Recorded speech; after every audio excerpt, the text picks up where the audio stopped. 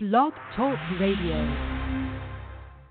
You're listening to the Totally Driven Entertainment Radio Network. In the future, none of you are heroes. You're legends. Get driven. Stay driven. Mr. MOJO rising. Mr. MOJO rising. Mr. MOJO rising. Mr. MOJO rising. Gotta keep on rising.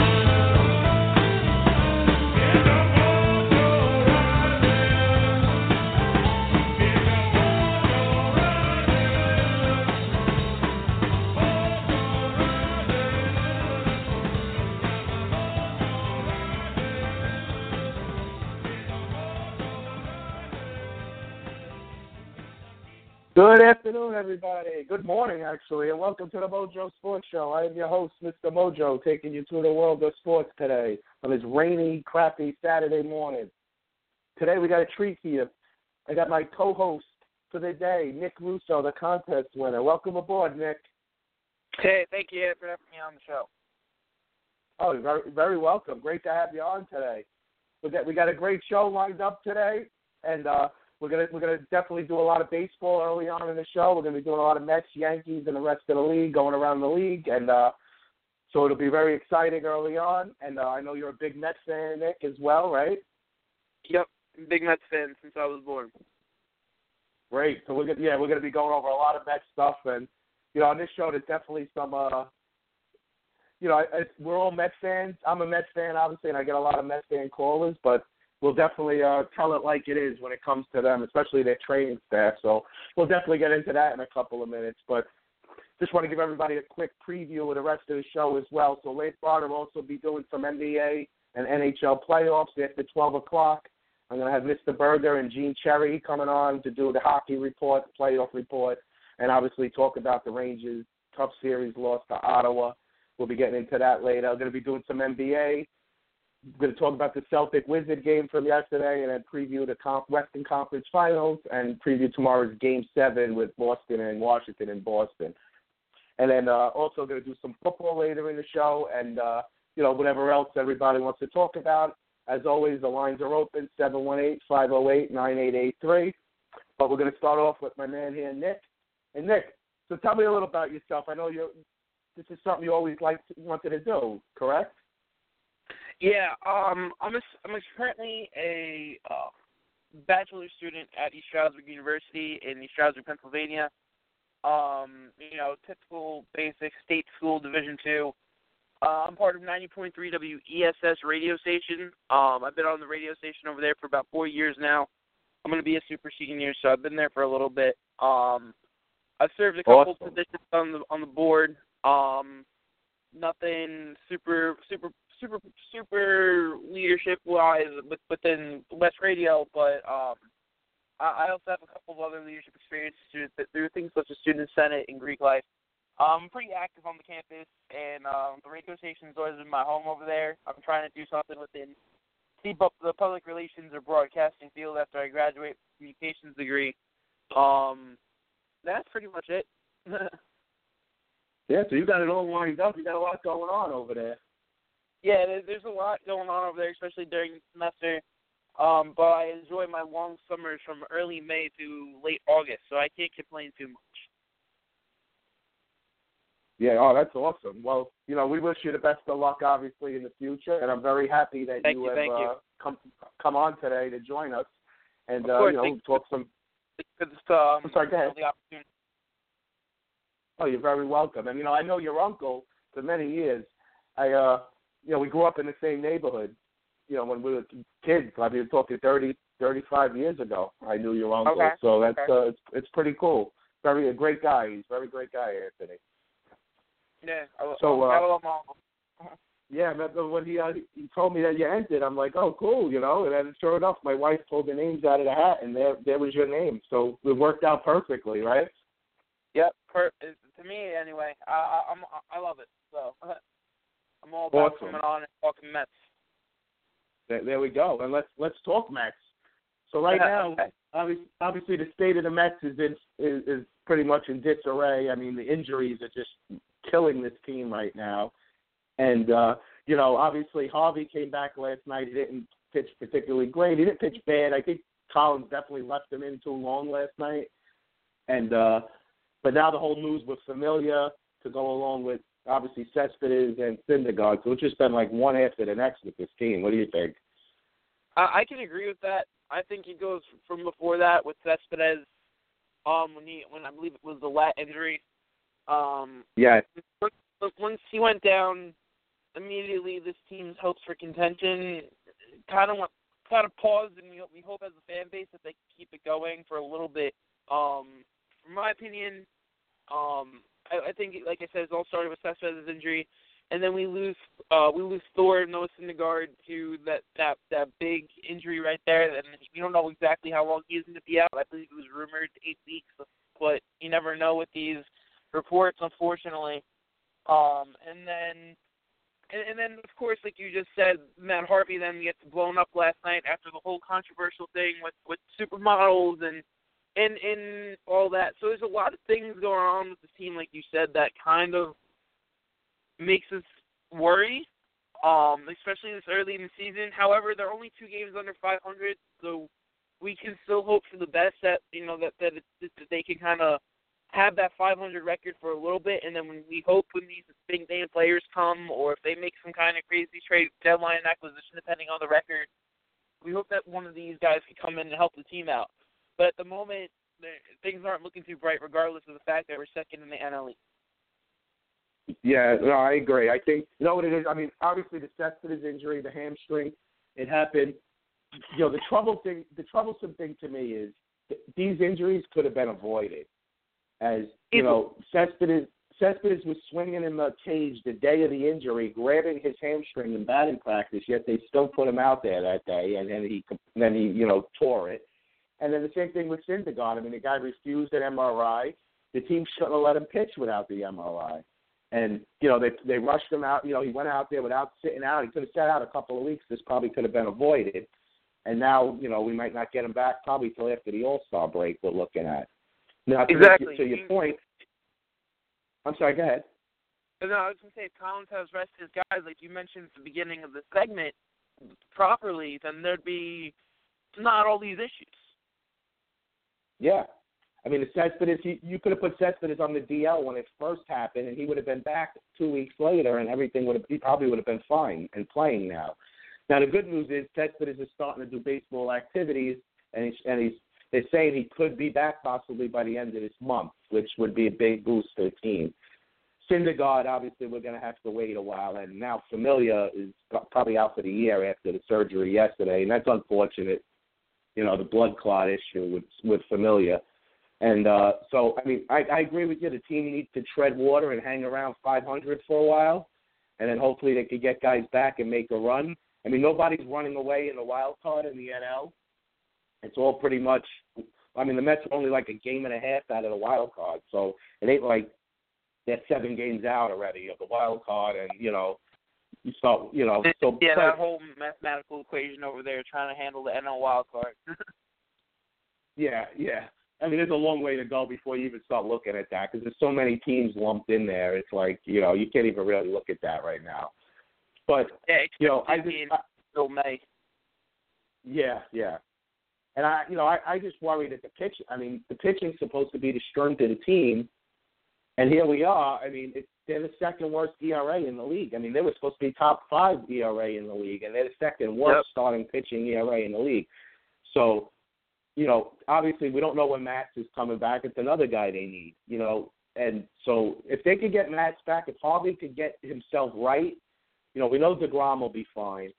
If Harvey can get himself right and Max can come back and maybe Lugo comes back and him or Giselle can pitch somewhat like they did last year at the end of the year, then maybe they can make a run. They're hitting fine right now. Even without Cespedes, they've been scoring runs.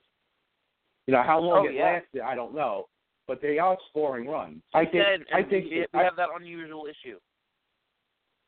Yeah, it's just unfortunate. Last year they had issues too, and with injuries. And, you got to start at some point. You got to start looking at their medical staff. I mean, how are all these guys getting hurt every year? What are they doing? I agree. There has to be something going on there. Like, it just can't be a coincidence that these guys all just keep getting hurt like this. Yeah, I agree. Perhaps there's something within medical staff. Perhaps the medical staff is clearing the fact that they can move, and then Collins is taking that as, hey, these guys are good to go out there tonight. It just kind of bothered him in, batting practice. But meanwhile, the guy would have been hurt, could have taken a week to himself, and then especially with that 10-day DL, not 15 days anymore, he could have been right back on the field 10 games later. So, yeah. I mean, it could be Collins, it could be the medical staff. Unfortunately, they will be able to pinpoint exactly where the issue could be coming from, but it is apparent that something is going on where multiple pitchers and hitters are now getting hurt in the first, in the first month and a half of baseball, and all of a sudden most of these stars from the Mets team is hurt. The Mets came in with seven starting pitchers, and now they're looking for a number 5 guy in case someone else goes down. That was the whole reason why they didn't bring Bartolo Colon back, because they thought that between the dominant 4 of Thor, Harvey, DeGrom, and Steven Matz, they thought that would have been enough, and that 5th spot could have just filled in between Wheeler, Lugo, and Zellman, like you mentioned. But all of a sudden, we're in a position where Lugo's gone, and Thor's hurt for a while. Harvey's either shaken up emotionally or physically. We can't tell yet because of all these crazy reports about Adriana Lima. I don't know how true that is, but you never know with sports nowadays. So there's a lot of things going on, like you said, within that rotation where there shouldn't be an issue going into the season. Not a month and a half ago, we had 7 healthy starters ready to go and play every day to the point where they would have been great bench pieces. Yeah, and, I was one of the ones in the offseason that said, as much as I love Colon, you couldn't pay the guy $13 million or whatever he got because you had enough pitching. It made no sense to give $13 million to him when you had sense. And, he didn't come here because he didn't stay here because he wasn't guaranteed a rotation spot. He wanted to be in, starting rotation. But now, you kind of wish we kept Colon. Even though he ain't pitching great for Atlanta, it don't mean he would have been pitching good here because he was comfortable here. But, now you kind of wish we had Colon still, right now, Yeah. And just that veteran especially presence, the pitch for us, that was happening to 2-something ERA. He might have told Syndergaard to get that MRI. Maybe Syndergaard would have listened to him. He texted Harvey after this whole thing this week. So, his heart is still over here. And I wouldn't be surprised. Knowing the Mets with the Braves the last couple of years, trading for Kelly Johnson 2 years in a row, it wouldn't shock me if the Braves fall out and the Mets get Colon back either. It really wouldn't shock me at some point. Oh, yeah, especially because the Braves are, like you said, a complete rebuild rotation to the fact where they signed 2 very, very veteran starters in R.A. Dickey and Bartolo Colon in the offseason to just kind of be like a middle ground between now and their prospects. So you're right. There's a good chance you could see something like that, especially if the team still needs pitching closer to the deadline. I wouldn't say they're going to do it right away, but I think the Mets should really be interested in, because that doesn't just help them on the field and from a fan standpoint. That also helps them from a mental standpoint in that clubhouse. Hey, Bartolo's back. We can go rely on him. He played like a real mature, older brother-like-ish part in that clubhouse. So it would be cool to see if he came back and helped them get their head straight, if anything else. Yeah, I mean, everybody loves Colon in that clubhouse. I mean, that's without saying, how popular he was. And they were all upset when he left. But, again, we had a lot of pitching, we thought, going into the season, and we, younger pitching, and we didn't think we needed. The problem is you're counting on. The thing I didn't like that they did was in the off season, they didn't sign one free agent from another team, the Mets, to try to, get themselves better. They just basically said, we're going to bring everybody back, and everybody's going to be healthy this year. You can't assume that. That's a tough assumption to make. So I think Sandy really dropped the ball there as far as that goes, I agree. so. I couldn't agree more. Sandy's always been very, very, I don't know if reluctant is the word to use here, to sign free agents, but this has always been a trend.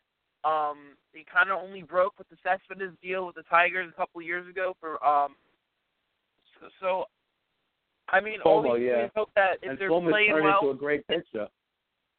Oh yeah. And the funny thing is, the Tigers probably would have took Wheeler or Max instead of Fulmer, and I kind of wish now we did that and had Fulmer because of the way Fulmer looks. But yeah, especially the way he's been playing in Detroit. Listen, Sandy's made the moves at the deadline. He got Cespedes 2 years ago. He got Bruce last year. But in the offseason, and listen, it may not always be Sandy. It could be that he just don't have the money to spend. I mean, it's always about money with the Mets. It just seems like it's always something. You know, to me, they should have signed Matt Wieters in the offseason as a catcher. I was saying it all offseason. And, you know, that Matt Wieters should have been signed. I mean, I would have loved to have him at catcher right now. And they, you know, obviously they went with Darno again, and Darno again is hurt, as always. And, you know, so. As always. It's just tough. I just think money, you know, same thing with, like, they have holes, they have injuries, and they won't call up Dominic Smith or Rosario. They're two top prospects because they don't want that extra year of arbitration. It just seems like it's always about money with them. Yeah. You know, and that's the frustrating part as a Mets fan. The thing is, if you're not close to that, like you said, that arbitration Super 2 date, there's no point in trying to be like, oh, we're going to wait a month and a half to call Rosario up so we don't have to pay him. If there was a week or a few days where you needed it, then you eat the bullet in the 7 games. But if there is this much time left between now and the Super 2 date, there shouldn't be a question. And I get it. It's, oh, we'll have him another season while he's a star. And I get the mentality behind it, but right now, we are in the year 2017 in the middle of what could be considered a playoff run. If we lose another middle infielder, there's no reason why this prospect shouldn't get a shot over making a trade deadline acquisition. I agree. And, you know, when Cabrera's moving around like he's 50 years old, and, you know, if he goes down, you know, that there's no excuse not to call this kid up at this point. There's none at all, you know? Exactly. So, it's not like you're going to make a trade for Howie Kendrick or a player similar to those nature. It's not going to second baseman to fill in the middle infield role. There's no point in that when you have this top prospect in your farm system just doing nothing down there.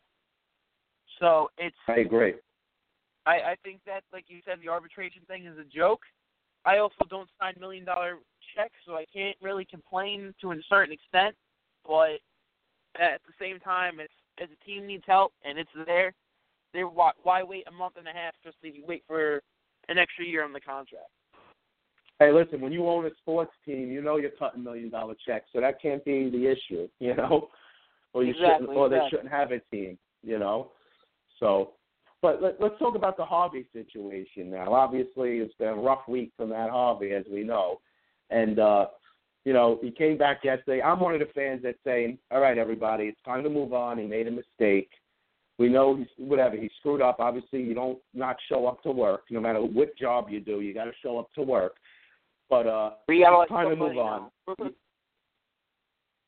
You know, if they were playing bad, if they were playing great, this would have passed easy. It's the fact that they're playing so bad and this happened is that why it's made such a big deal as it is. And, you know, fans, when things go bad, fans go after anything, you know, like the slightest thing the fans are going to go after. Obviously, this is a big deal. He didn't show up to work. But I'm saying, I've heard this week on, like, just listening to WFAN and stuff, Yankee fans questioned Girardi's moves the last 2 days. Like, the Yankees have been playing great baseball. How can any Yankee fan question a couple of moves? I get him questioning why they sent Ellsbury home on that single the other day. I'm like, are these people crazy? Like, that everybody thinks they're the armchair GM or manager all the time. And certain things, listen, if certain people are doing bad jobs, like me, I'm not a big Terry Collins guy. I don't think Collins is a great manager at all. I've been very vocal about it on the show. I'm not a big Collins guy at all. But to say Girardi is a bad manager because they blew 2 games, I mean, they lost 2 games, they didn't even blow them, and then to say they should have never sent the guy from third or they should have pinched it, like, are they kidding me? The Yankees are exceeding all expectations the first month of the season. You know? No, yeah, I agree with you. So, I think, I personally didn't catch those Yankee games, so I don't know the specifics. But I'd imagine, everything these people are saying is correct, but at the same time, let's think realistically, you're not going to win 162 games in a season. You're going to lose a few. Exactly. You can't win every game. And especially when the club is being led by rookies and, technically sophomores. As a Yankees team led by the talent that they have, this is unheard of. We're used to the veteran power players coming in, signing $250 million contracts to win championships with the Yankees. Not players like Aaron Judge, Sanchez, and Luis Cervino coming in here from homegrown farm system that the Yankees have been denying trades while they were prospects for 3 years to see what they could really do when they come here in their first real season and they're doing it.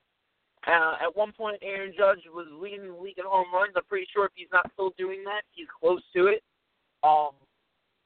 Cervino's been pitching dominant ball, and Sanchez had that injury early on, but, from my understanding, he's doing fine since coming back.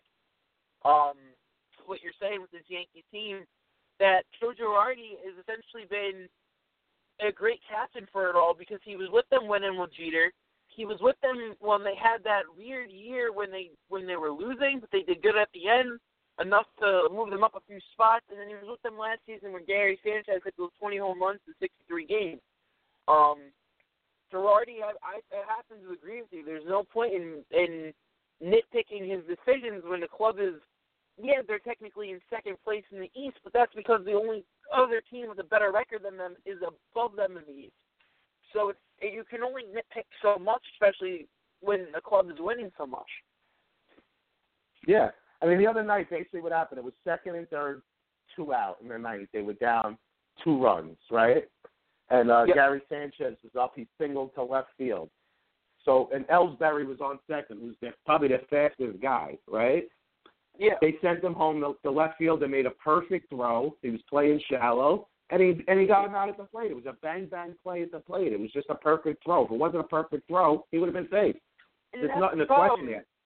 Situation. Do you tell the guy to keep going home and rely on the outfielder to make a mistake, or do you remember that he's a major league outfielder throwing a ball from not so deep? It's how the call looks. Well, it's a 2-second decision that needs to be made in 3 seconds. Exactly. And and then I even heard them criticize on the Sunday night game that they beat the Cubs, but in the ninth inning, Chapman, blew the game. He gave up a few runs in the ninth inning. And I hear them going, well, if Chapman didn't have it, you got to take him out. No, you paid the guy $80 million to close games. You're not taking him out of the game in the middle of a ninth inning. Let him. If he fails, let him fail. If he succeeds, let him succeed. You're going to give him that money. He's going to save the majority of those games. Everybody blows a game once in a while. It's going to happen. All right, we're gonna hit the phone line. We got a phone call. We're gonna get a caller in with us right now, and I know this person wants to talk about the Yankees right now. Christine from Pine Bush, what's going on? What's going on? Yankees. How's it going today? We got one of those Yankee fans on now, Nick. That's right. Okay. I don't have an issue with Yankee fans. Yankees. So Chris, Yankees. what do you think about that the other night? With people saying they shouldn't have sent Ellsbury home. I think that's ridiculous, personally. I mean, everybody's entitled to their opinion. It is what it is, but Girardi is, a winning coach. I mean, he has the rings to prove it. You know what I'm saying? So, whatever. It's his call, and that's it.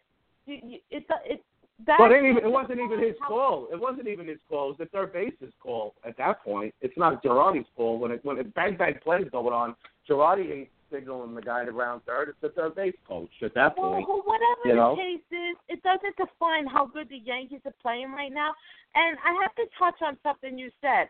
Whoever said that Brett Gardner should be out of the city is a moron, in my opinion. How do you I heard that something too. like I heard people ragging on until he got hot. Nobody's saying anything now because he's been hot the last 2 weeks. But 2 weeks ago, they were running him out of the city. Not just even this season now. If you look back a couple seasons, Brett Gardner comes up with the big hit. He's fast. He's always on base. I think he's a big asset to the team. If they got rid of him, I would agree. be upset. I would You be need upset. veterans. The Yankees got such a young team. They need veterans. And guys like Gardner, Ellsbury, these guys are good veteran. Holiday was a great signing for them, a great veteran guy in the clubhouse to have.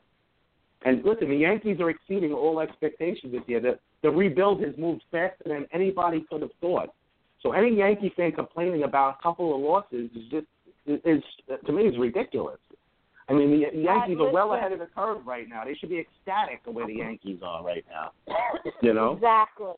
Yankees are playing great ball, and you can't win them all. That's it. You cannot win Nobody, them all. like Nick just said, nobody's winning 160 games. You're going to lose.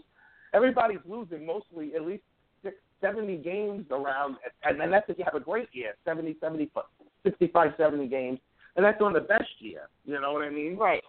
So everybody's going to lose games. I mean, just to start nitpicking when they lose a couple of games, it's stupid. It really is. But I think all fans and all teams are the same way. You get frustrated. I feel like the Yankees are playing good, and I wouldn't change anything. Right now, I would leave the dynamic the way it is, switch the guys in and out, and whatever works. When you start having a problem, then you worry about it. Right now, there is no problem. I mean, they're half a game out of first place. What's the problem? They're playing I mean, nobody expected them to be this good this year. So, I'm a diehard fan for 35 years, 40 years. You know what I'm saying? So I feel like they're gonna do good this season, and I'm looking forward to it. I'm like, when they're not on, I get like the game. sad. Listen, you're in the.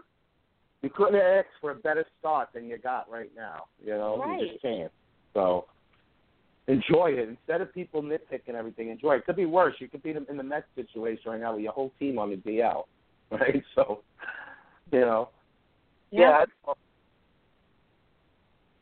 I agree, and I'm really happy with what I'm seeing, and I'm enjoying watching it, and yeah. And Brett Gardner, he's the man. I would not get if they ever got rid of him. I would probably be so upset.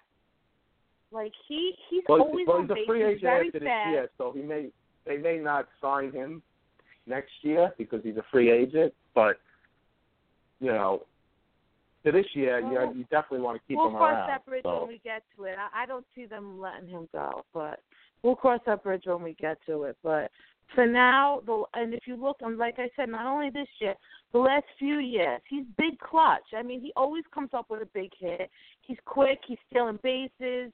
He's on base, and he's at the beginning of the lineup where you want him to get everybody else going. Yeah, so you need that table setter. I mean, I personally like Gardner. I think it's kind of cool how he's kind of not exactly your typical veteran like Matt Holliday, but he's been around so long where he's considered a veteran in that clubhouse. So I think that's a unique element that they have with all those, they consider the quote-unquote baby bombers and the Judges and the Sanchez's of the team. So it's kind of cool to see Gardner on the team, especially because in the last couple of years he's had that power stroke increased by a lot. There's a point where he was stealing 30 games or 30 bags a season and only getting like 5 home runs, and he's kind of up both those numbers. So as long as Gardner is healthy and actually making contact, I know there's sometimes an issue with him with actually hitting the ball. He'll get a bunch of walks and steal a bunch of bases, but average-wise, he's always around like 263 average or whatever, or something like that. So as long as he continues to hit the ball, he should be perfectly fine as a table setter over there, because he's usually getting, like you said, on base regardless if it's he's if it's walking, like that or not. Something, yeah. And then he's stealing, and honestly, and that home run he hit against the Cubs.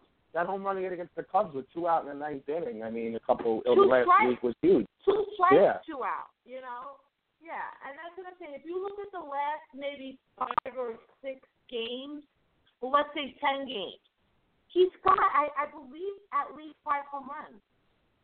Or close to it. Yeah. You know what I'm saying? He got 2 home runs in 1 game. So, yeah, he's playing really well. Whoever says that is just clueless, man. I don't get it. It's the Monday morning quarterbacks, as they say. When a guy's doing bad, they want to run him out of town, and as soon as he gets hot, they love him again. Exactly. So it's always like that. So Steelers have very passionate fans. It's going to be like that regardless of the club and regardless of the players. Fortunately, that's just how it is when you're under the brightest lights in the world. Right, New York. Yeah, that's true. Even football, basketball, that's the way it is. You're right. Okay, no, well, exactly. The fair weather fans, as they say. Yeah, well, I guess every team has that, you know. Yeah, exactly. But, yeah. All right. So I just well, thank you for calling. Yankees. Okay. They got rained You out guys today. have a good weekend. Today's game's rained out. It's rained out. I wonder if tomorrow they're doing that special. They got a doubleheader tomorrow. Yeah. Yeah, They already rain. called it today? Yeah, they made it Supposed to day-night rain. doubleheader tomorrow.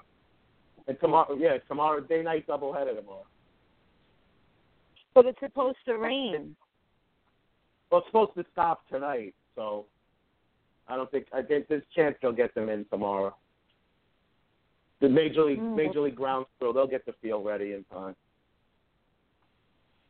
All right. Okay, well thanks for calling as enjoy always. Mother's Day for all your moms and wives. Thank you. You too. Happy Mother's Day. Thank you. Okay, thank you. Have a good day, Have a guys. good day, Bye. Chris. Thank you. Bye. Bye. Christine from Pine Bush calling in. We're going to stay with the phone line. My man Doodoo Brown. What's up, Doodoo? Hey, what's up, fellas? How's it Going going? on? All right, man. Just want to talk a little Yankee baseball. I want to piggyback on what you guys were talking about. Listen, any Yankee fan who doesn't like Brett Gardner, I mean, come on. The guy's everything you could want in a Yankee. He's homegrown. He's a diehard player, great clubhouse guy. He hustles. I mean, what do you want from this guy? I mean, what more can this guy do? You're right. You know, You're right. and he's the perfect guy you could have around a young crop of prospects like they have now. And the Yankees haven't been this exciting in years. I mean, we're playing with house money right now. This team, and you always been one of the guys that said you didn't like the big name free agents. You want to go with I don't. kids. You know me. I'm all years. for Yeah, you've guy. always said it. Yes. Yeah. And let me tell you something. As a Yankee fan, and I can't speak for all Yankee fans, but I speak for a lot of us, we're re-energized. When I tell you watching this team, it's so much fun again. And I can give you an example. The other night, watching them play against the Astros, all right? Dallas Keuchel, who owns the Yankees, we all know by now. But when I saw Beltran and McCann getting up back-to-back, I'm like, thank God I don't have to watch these guys play anymore. And not a knock on the two of them. They were both really good players for us, you know what I mean? But it's just like a whole fresh new look. Like, hey, Yankee fans, sit back, enjoy the ride, man. Let's have some fun. Yeah, Stop right. complaining. And Girardi, this guy's a great manager. You know, for years, I can't tell you how many Yankee fans I've seen, like, they get on this guy. Like, listen, if you watch any manager long enough, and even same thing goes for Met fans who complain about Collins, you watch any manager long enough, you're going to say they micromanage, they overmanage. Yeah, well, you're watching the team every day. You're going to pick up on things here and there. But that, you know, they play 162 games, people, and that play with where Ellsbury went. What was he supposed to do? He's a speedster on second. Of course, he's going to go for it. If he's safe, nobody's saying nothing. You know what I mean? And if Girardi has the chance, he'd do the same thing today. Yeah, no, it was a bang play. You can't even question. Yeah, you can't even question that. I mean, that's just stupid. He got nailed. Sometimes it happens. You know, the guy made a great play, and he got him. What are you going to do? You know, we're a half a game out of first right now. No one saw this. Enjoy it, man. Exactly. Have some fun. Exactly. You know. And, you know, like you were just saying about know. Houston, about McCann and Beltran on Houston. And now, for Houston, it's a good fit because they're all young and they got the two veterans in there now to help them out. Like, kind of like the Yankees get Matt Holliday, you know? It's like that, exactly. You know? That's their version of it. Right, exactly. Whereas when they were on our team, it was old. Listen, before the Yankee youth movement, let's face it, they were stale. You know what I mean? They had a lot of names on the team, you know, professional hitters, borderline Hall of Famers. Some guys are Hall of Famers, but it was stale. And I'm saying as a fan watching it, I remember Teixeira, Beltran, McCann, who you know I wanted, and you know me, I'm not for the big name free agent, but he's one of the guys I did want. But after a while, they're just stale. Like, it was just so boring. And they weren't even a terrible team and they were boring. I mean, when I tell you, and you know, I'm a pre-Dynasty Yankee fan. See, most of the Yankee fans that are complaining, they're post-Dynasty. These are the guys who are probably in their 20s, early 30s, who knew nothing but the Yankees winning World Series. So the minute they don't see something they like, they bitch, moan, and cry. But if you remember the Yankees before they were good, you know, you might appreciate things a little more. And when I tell you, even some of the teams before the Yankees were good were more exciting than those Beltran, Teixeira teams and A-Rod. It was just, you know, I was tired of A-Rod. I was tired of Teixeira. We got, like, new life right now. I mean, come on. This guy, Aaron Judge, he's just amazing. I mean, this guy, he's so much fun to watch. I mean, I don't remember, you know, this much excitement out of a rookie since Jeter. And, you know, he's a different kind of rookie. You know, this guy hits bombs. I mean, everything you can like about a guy. I mean, just enjoy the ride, man. Stop complaining. Turn on the damn game and have some fun. And like you said, it could be worse. We could be the Mets where everybody's on the DL. You know what I'm saying? So, you know, that seems just, they're just snake bit all day. Yeah, listen, you know, everybody's pointing fingers, their training staff. Listen, injuries happen. That's just sport, man. It could be football, baseball. Guys get hurt.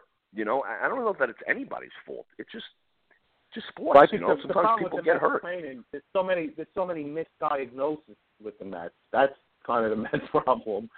They say it's his ankle, meanwhile it's his knee. You know, they say it's his shoulder, it's his elbow. They never get it right. I mean, it goes back to even with Beltran. No, I know. Remember, Beltran went to his own doctor. He didn't even go to the Mets. And the Mets made a big deal about it because Beltran didn't even want to use the Mets. Didn't they have a problem with Johan Santana, too, if I'm right? Like with Santana, too. You know what? Listen, you're right. They do have a track record of this. But at the same time, unfortunately, because of their bad track record, they're always going to be blamed when sometimes maybe it's not their fault. Sometimes guys just get hurt.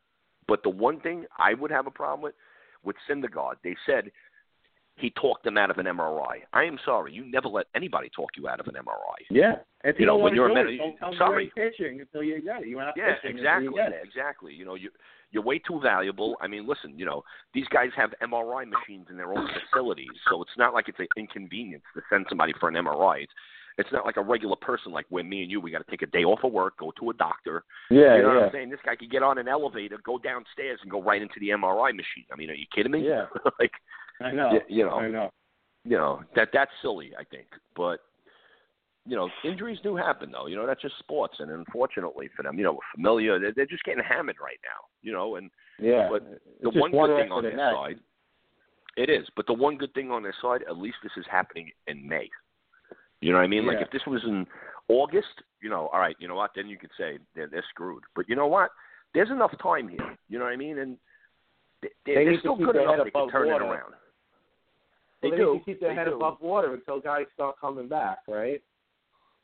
Yeah, and you know what? If they could stay above water and these guys come back, those are like trade deadline moves. You know, you add in the Cespedes now, you add in the Syndergaard. You know what I mean? Yeah. So, you know. I think part of the problem is that, I mean, their pitching was supposed to be so deep, and yet right now it's as thin as it can be with all the injuries, you know? Hey, you ever hear the old cliche? Never enough pitching, right? I mean, there's a reason for that cliche. Situation? What do you think of the Harvey? Well, you know what I think about Harvey. I can't stand the guy.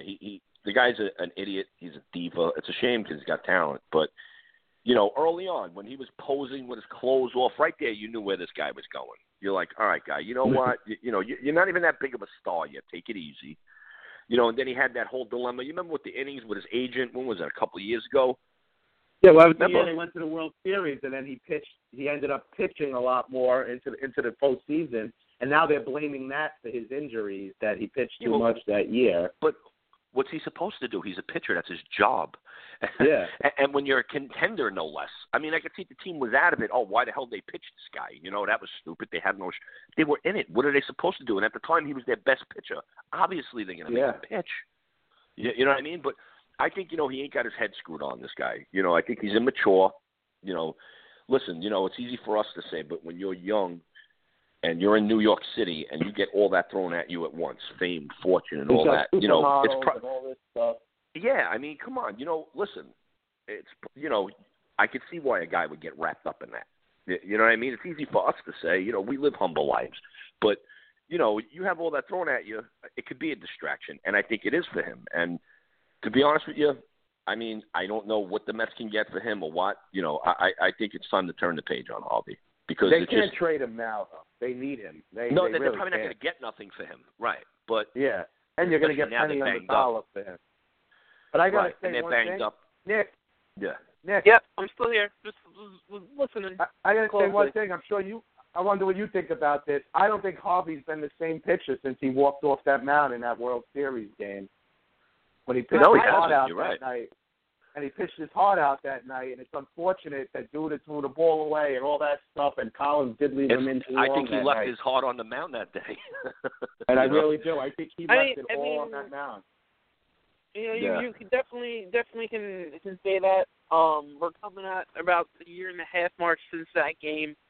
You can only imagine what's been going on with him. With last year, he had to have surgery to get the hand realigned because it was shaking on its own.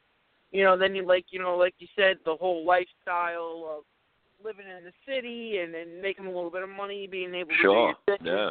And I'm sure dating the supermodels, while I'm sure as fun as it's got to be, there's still got to be an extra layer to there. Imagine a relationship with a normal person, then add on the fact that everybody's talking about it. Yeah, right. No, yeah, that's everybody knows your business totally.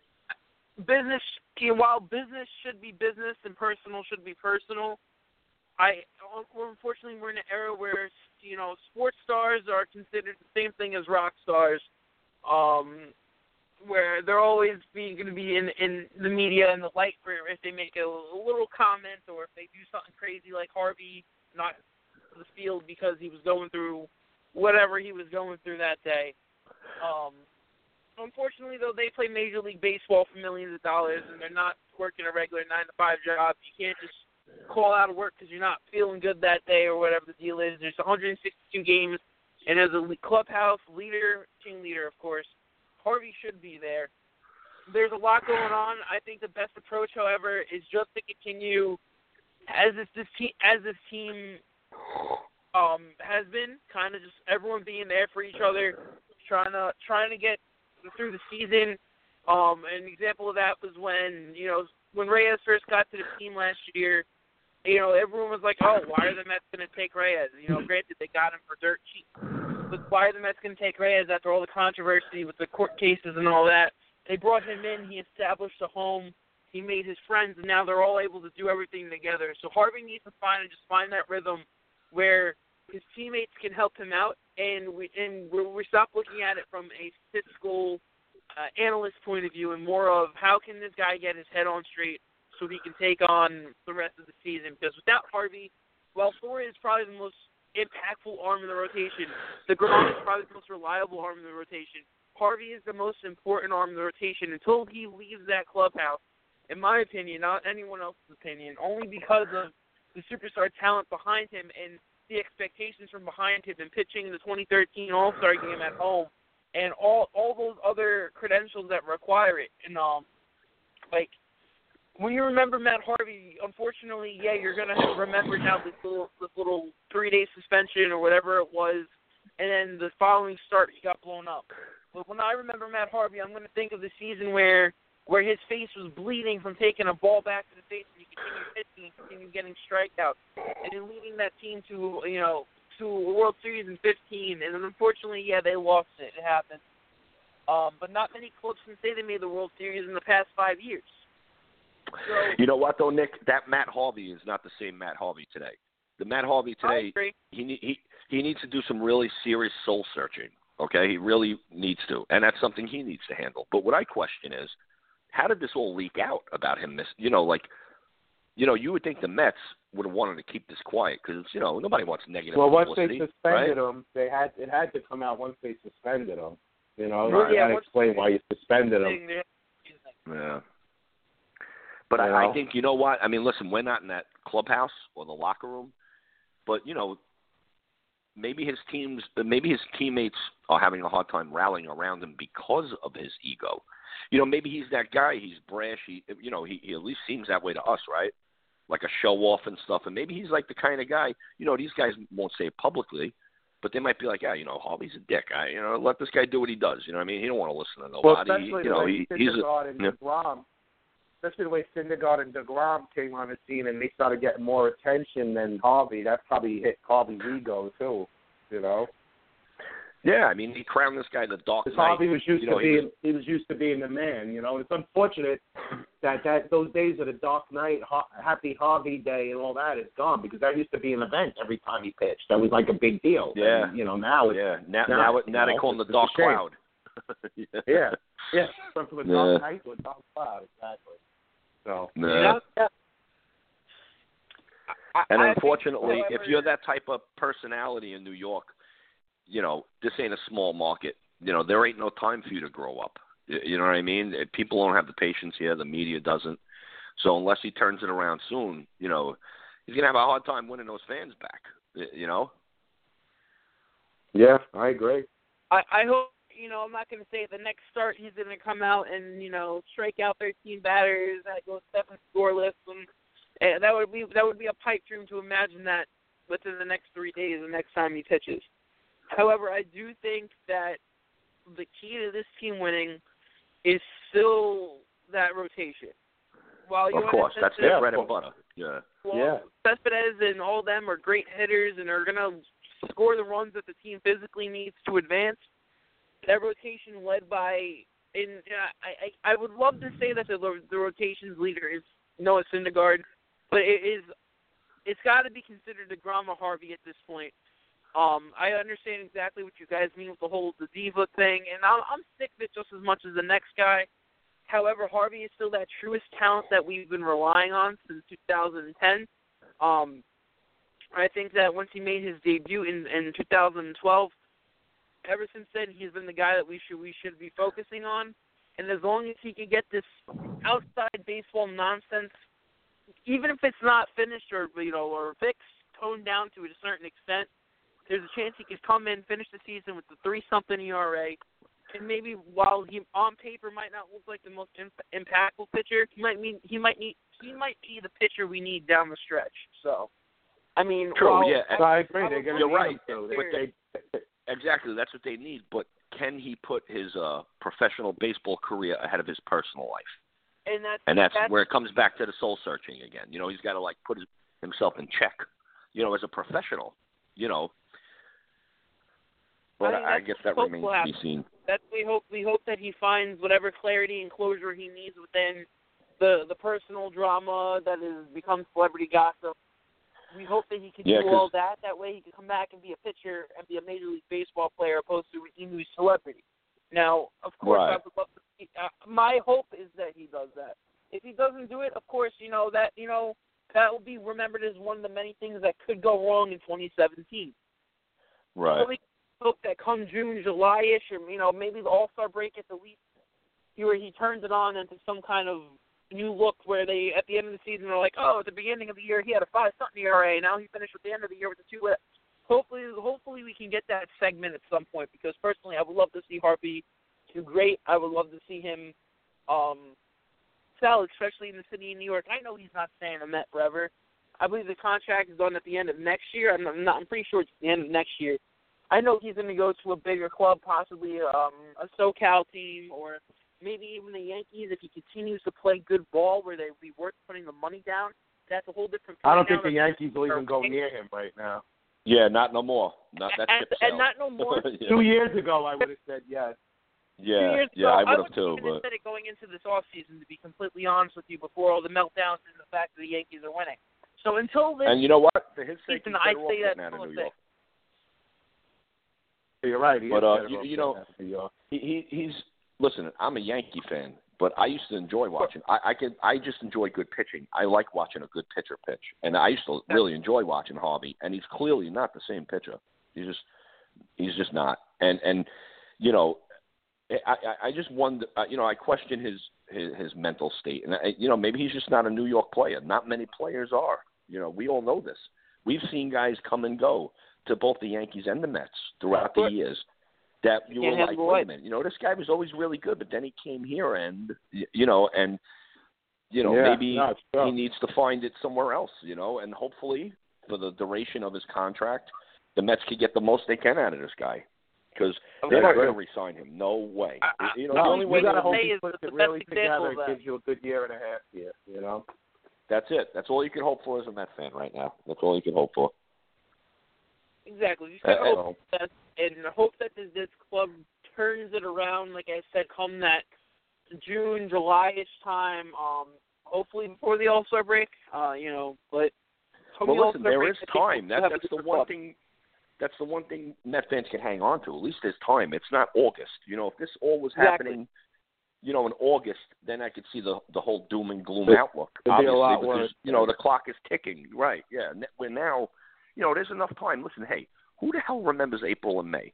Do you remember what the Mets did in April and May last year, or the Yankees? No, no one cares. You know what I mean? The old saying, it's not how you start, it's how you finish, right? Right. And that's why I also, as a Yankee fan, want to temper my expectations. As great as they're playing now, and as fun as they are, I'm not sitting there saying, hey, man, we got a shot at this thing. We can go all the way. I just want to enjoy it. Just watching them play and have some fun. If we happen to be in the mix in the end, that'd be awesome. It'll be a lot of fun. Yeah. And the Yanks will make trades to bring guys in because, any chance the Yankees have a contending, they will. You never got to worry about that. Do it. Yeah, and they will. Especially they got all this money coming off the books. Not that money is ever a factor in the first place. It's a question of what prospects they're going to part with. Right. But, it's early. If we're talking again late in the summer, I bet you none of us are going to remember our May records or April records unless we have to go and look it up. Yeah. Of course. Because it's a long season. This ain't football where, if you were 1-4, you'd say, oh, you shit, it's over. Baseball, you got a lot of time to bounce back. And the Mets ain't that buried. They're not that bad. Yeah. They're not the Giants, right? The Giants and the Giants are buried right now. It seems like the Giants. They're really disappointing. A lot of injuries for them too, but they're really put themselves in a spot where they're probably going to start trading guys. But you know what? The Giants have had a pretty good run over the last few years. You know what I mean? Yeah, no, so, without a doubt. They've been a great team. So things happen. Yeah, no. Yeah. I guess, like you said, you got to wait and see how the summer plays out now, so. Right. And go from there, so. Yeah. Yeah, maybe get a spark, somebody you don't expect or something. And, things happen. We've seen it before. Exactly. It's a long way. Baseball's a marathon. You still got almost 5 months of baseball left. That's what I mean, so. 5 months. How great is that? Long way to go. Long way to go. But anyway, guys, all right, I'll let you guys go. Thanks for having me. As always, Joe. Keep up the good work, Nick. You're doing a great job. Have fun on the rest of the show. All right, guys. Have a good day. Thanks, Joe. Later, fellas. Have a good one. Bye. All right, Nick, we're going to keep it going. We got more callers on hold here.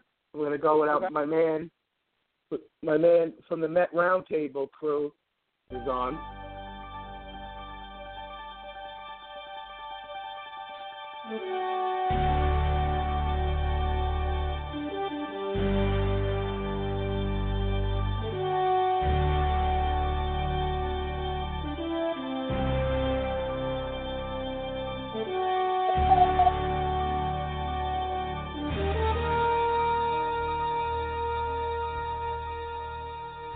Hi, man. What's up? Good morning, Mr. Mojo. Busy morning. What's going on, man? Yeah, busy morning. What's going on? I actually have to make it short. I'm going to Brooklyn to a communion this morning. But I tell you, the first thing I wanted to kick off and tell you is the last callers. I mean, the one thing I have to. I was hoping you're going to bring me on with them because. Well, one thing, just speaking about Matt Harvey, that I don't agree. I mean, they're saying his head's not on straight, his priority's not baseball, he's hanging out, he's doing it. We really don't know any of that. The guy could be working out 6 hours a day, and because we see him at a Rangers game sitting with his girlfriend at 9 o'clock at night, we assume he's abusing himself. That might not be the case. I kind of agree he is abusing himself because if he wasn't, he wouldn't have not showed up to a game. When you don't show up for a game. But wait a second. That's one instance. We've had Harvey on our team for 3 years, right? He's had a couple of blips in the road, but 162-game season times 3 is what? 450 games. and he missed one. So let's not blow it out of proportion. And if he was pitching well, we wouldn't even be talking about this. The bottom line is everybody's looking for excuses why he's not the Dark Knight anymore. He's just Matt Harvey, right? He took off his cape. He doesn't have his uniform anymore. No utility belt. He's basically naked on the mound with no weapons. And yeah, well, he isn't the Dark Knight anymore. That's obvious, you know. You know, so the bottom line is, for me, is, you know, can Matt Harvey get back to where he, you know, a serviceable pitcher? And I mean like a number 2, number 3. I don't think he's going to, you know, you said it best last year with the 2 surgeries. You said nobody bounces back from that surgery. Nobody ever has reclaimed the form as of before.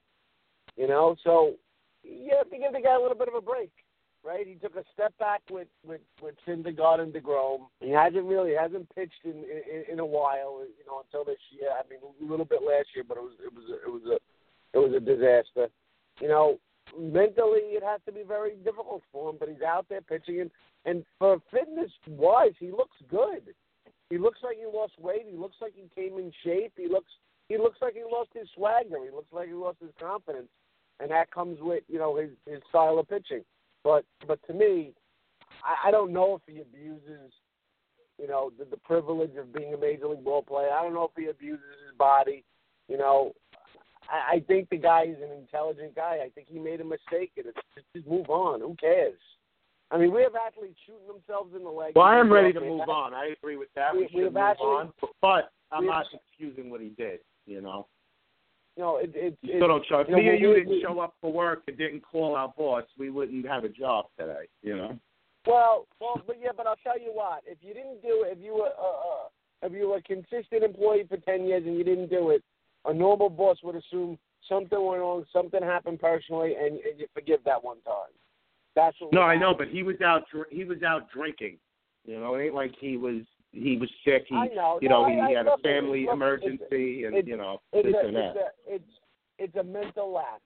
It's a mental lapse. It's being immature.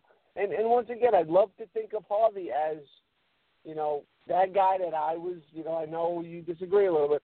I was the guy that I wanted him pitch that 9th inning 2 years ago. I wanted him to come out of the dugout. I wanted him to roar, you know, like a real pumped-up athlete, an exciting athlete. He just didn't turn out the way we wanted. And really, it was an error by Duda. It was an error by Murphy. It was just a calamity, complete calamity, because if they closed out that game, whether he had surgery or not, he in our minds, it would have been a pitching performance of a lifetime. But you got to agree. You do agree with the assumption that he hasn't been the same pitcher since he left that mound that night, right? I absolutely, totally agree with you. I mean, I think Collins overuses everybody, so, you know, especially the bullpen, and he probably leaves his starting pitches in a little bit too much, but that's probably why he pitches. I think they really like playing for him, right? And the reason is, I think, because he gives them a long leash. I think that's part of it, right? He lets them, you know, if they feel they can go, he kind of them whether it works or not, and leaves them out there, right? I don't necessarily, as a fan, I don't know if I necessarily agree with it, but he's probably a good player manager, you know, for players. Yeah. I guess that's why some of them like him, right? I mean, Dr. A is joining the call too. Dr. A is on the line. What's up, Alan? Hey, how you guys doing? Hey, Dr. Doing A, good. Good. Interesting Met talk today. Yeah, I mean, we got a lot to talk about with the Mets, right? So pitchonomics, catchonomics. What do you think, Dr. A, of Harvey? I got to tell you, it definitely everyone seems in agreement he's not the pitcher that left him out, in the World Series and all. But I watching him pitch, he looks fine. He looks in shape and all. He didn't come back fat from surgery or anything like that. But to use the phrase, the guy has a mojo of about 0. He has an expression on his face that's expressionless half the time. He's like a shell of himself. He's kind of just pitching. I don't think he believes, like, every inning he's in trouble. This is last year before he got hurt again. It's getting to that point. First inning, give up a run, men on base. Second inning, men on base. Third inning, men on base. You're not going to last like that. He's just focusing on a couple of good pitches here and there. He seems to have velocity, but easy to hit. That's all I can say from him. He's a third, fourth pitcher is what I'm looking at. If you never saw him pitch before and you just saw him this season, last season, you'd be like, this guy's an average pitcher, a little better than Montero. His name is what's carrying him. Strip that name off him and what he's actually doing on the field. Average. It's not his name. It's not his name. I think it's his expected talent. It's what we all know he has done in the past, right? History repeats itself sometimes. After 2 surgeries, I'm wondering. I'm sure there's no Met fan that would not love to see this guy return to form. Like, if he has people wanting to see that happen, that's every single Met fan. I'm sure you guys agree with that. I'm watching him in his starts. I'm wondering if the capability's there, if it's not just mental. I think he's really second-guessing his capabilities on the mound when someone gets a hit off him and all the home runs last night. His start is not something you look forward to watching right now, because you're watching it saying, will he give you something? And can he even shut down a decent team with a decent lineup? Well, look, I think the confidence is on that, but you can't say that, it's like the chicken before the egg. Is his stuff gone, and that's why he doesn't have confidence, or is stuff there and he doesn't have confidence, a combination of both? It's hard to have confidence if you don't have the stuff that you once had, and maybe you're not willing to change the pitcher you are. Well, going back to the beginning of the season, that's what he talked about, not trying to overpower people, being a different pitcher. The reality for Harvey, to me, is he's going to be average the next 2 seasons. He's in now a transition phase. He's going to have to face the reality. Even though you say I'm going to transition into a different type of pitcher, part of you, I'm sure, still wants to be that guy, the Dark Knight. That has to be given up 100% on his part. And the 98-mile-an-hour fastball has to be 5 times a game at best. Highly selected, not for an entire inning.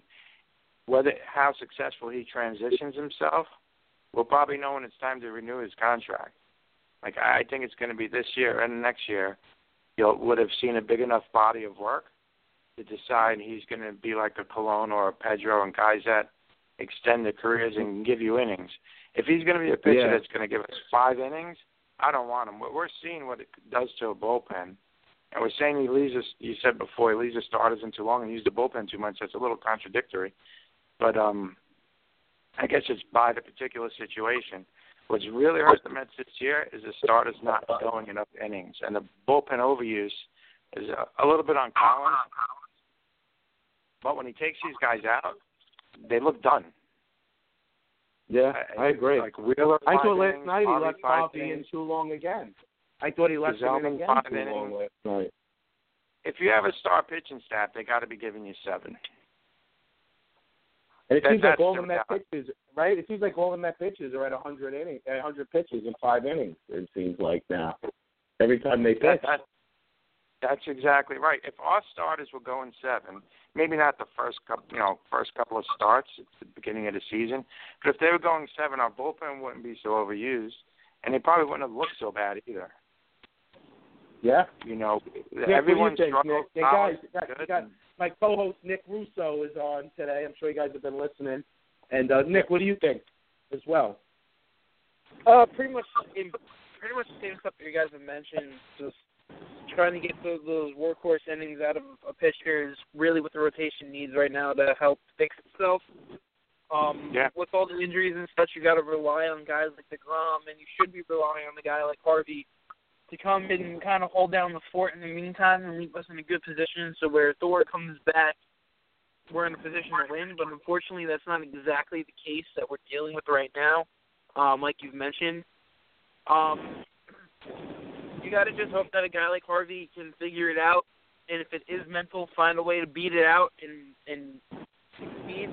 And if it's a physical issue, just kind of like one of you guys said, just kind of try to develop yourself into or 3 or a 4 pitcher opposed to being that ace of the rotation the way everyone thought it was going to be, and find a way to contribute to the clubhouse until you're not a part of it anymore.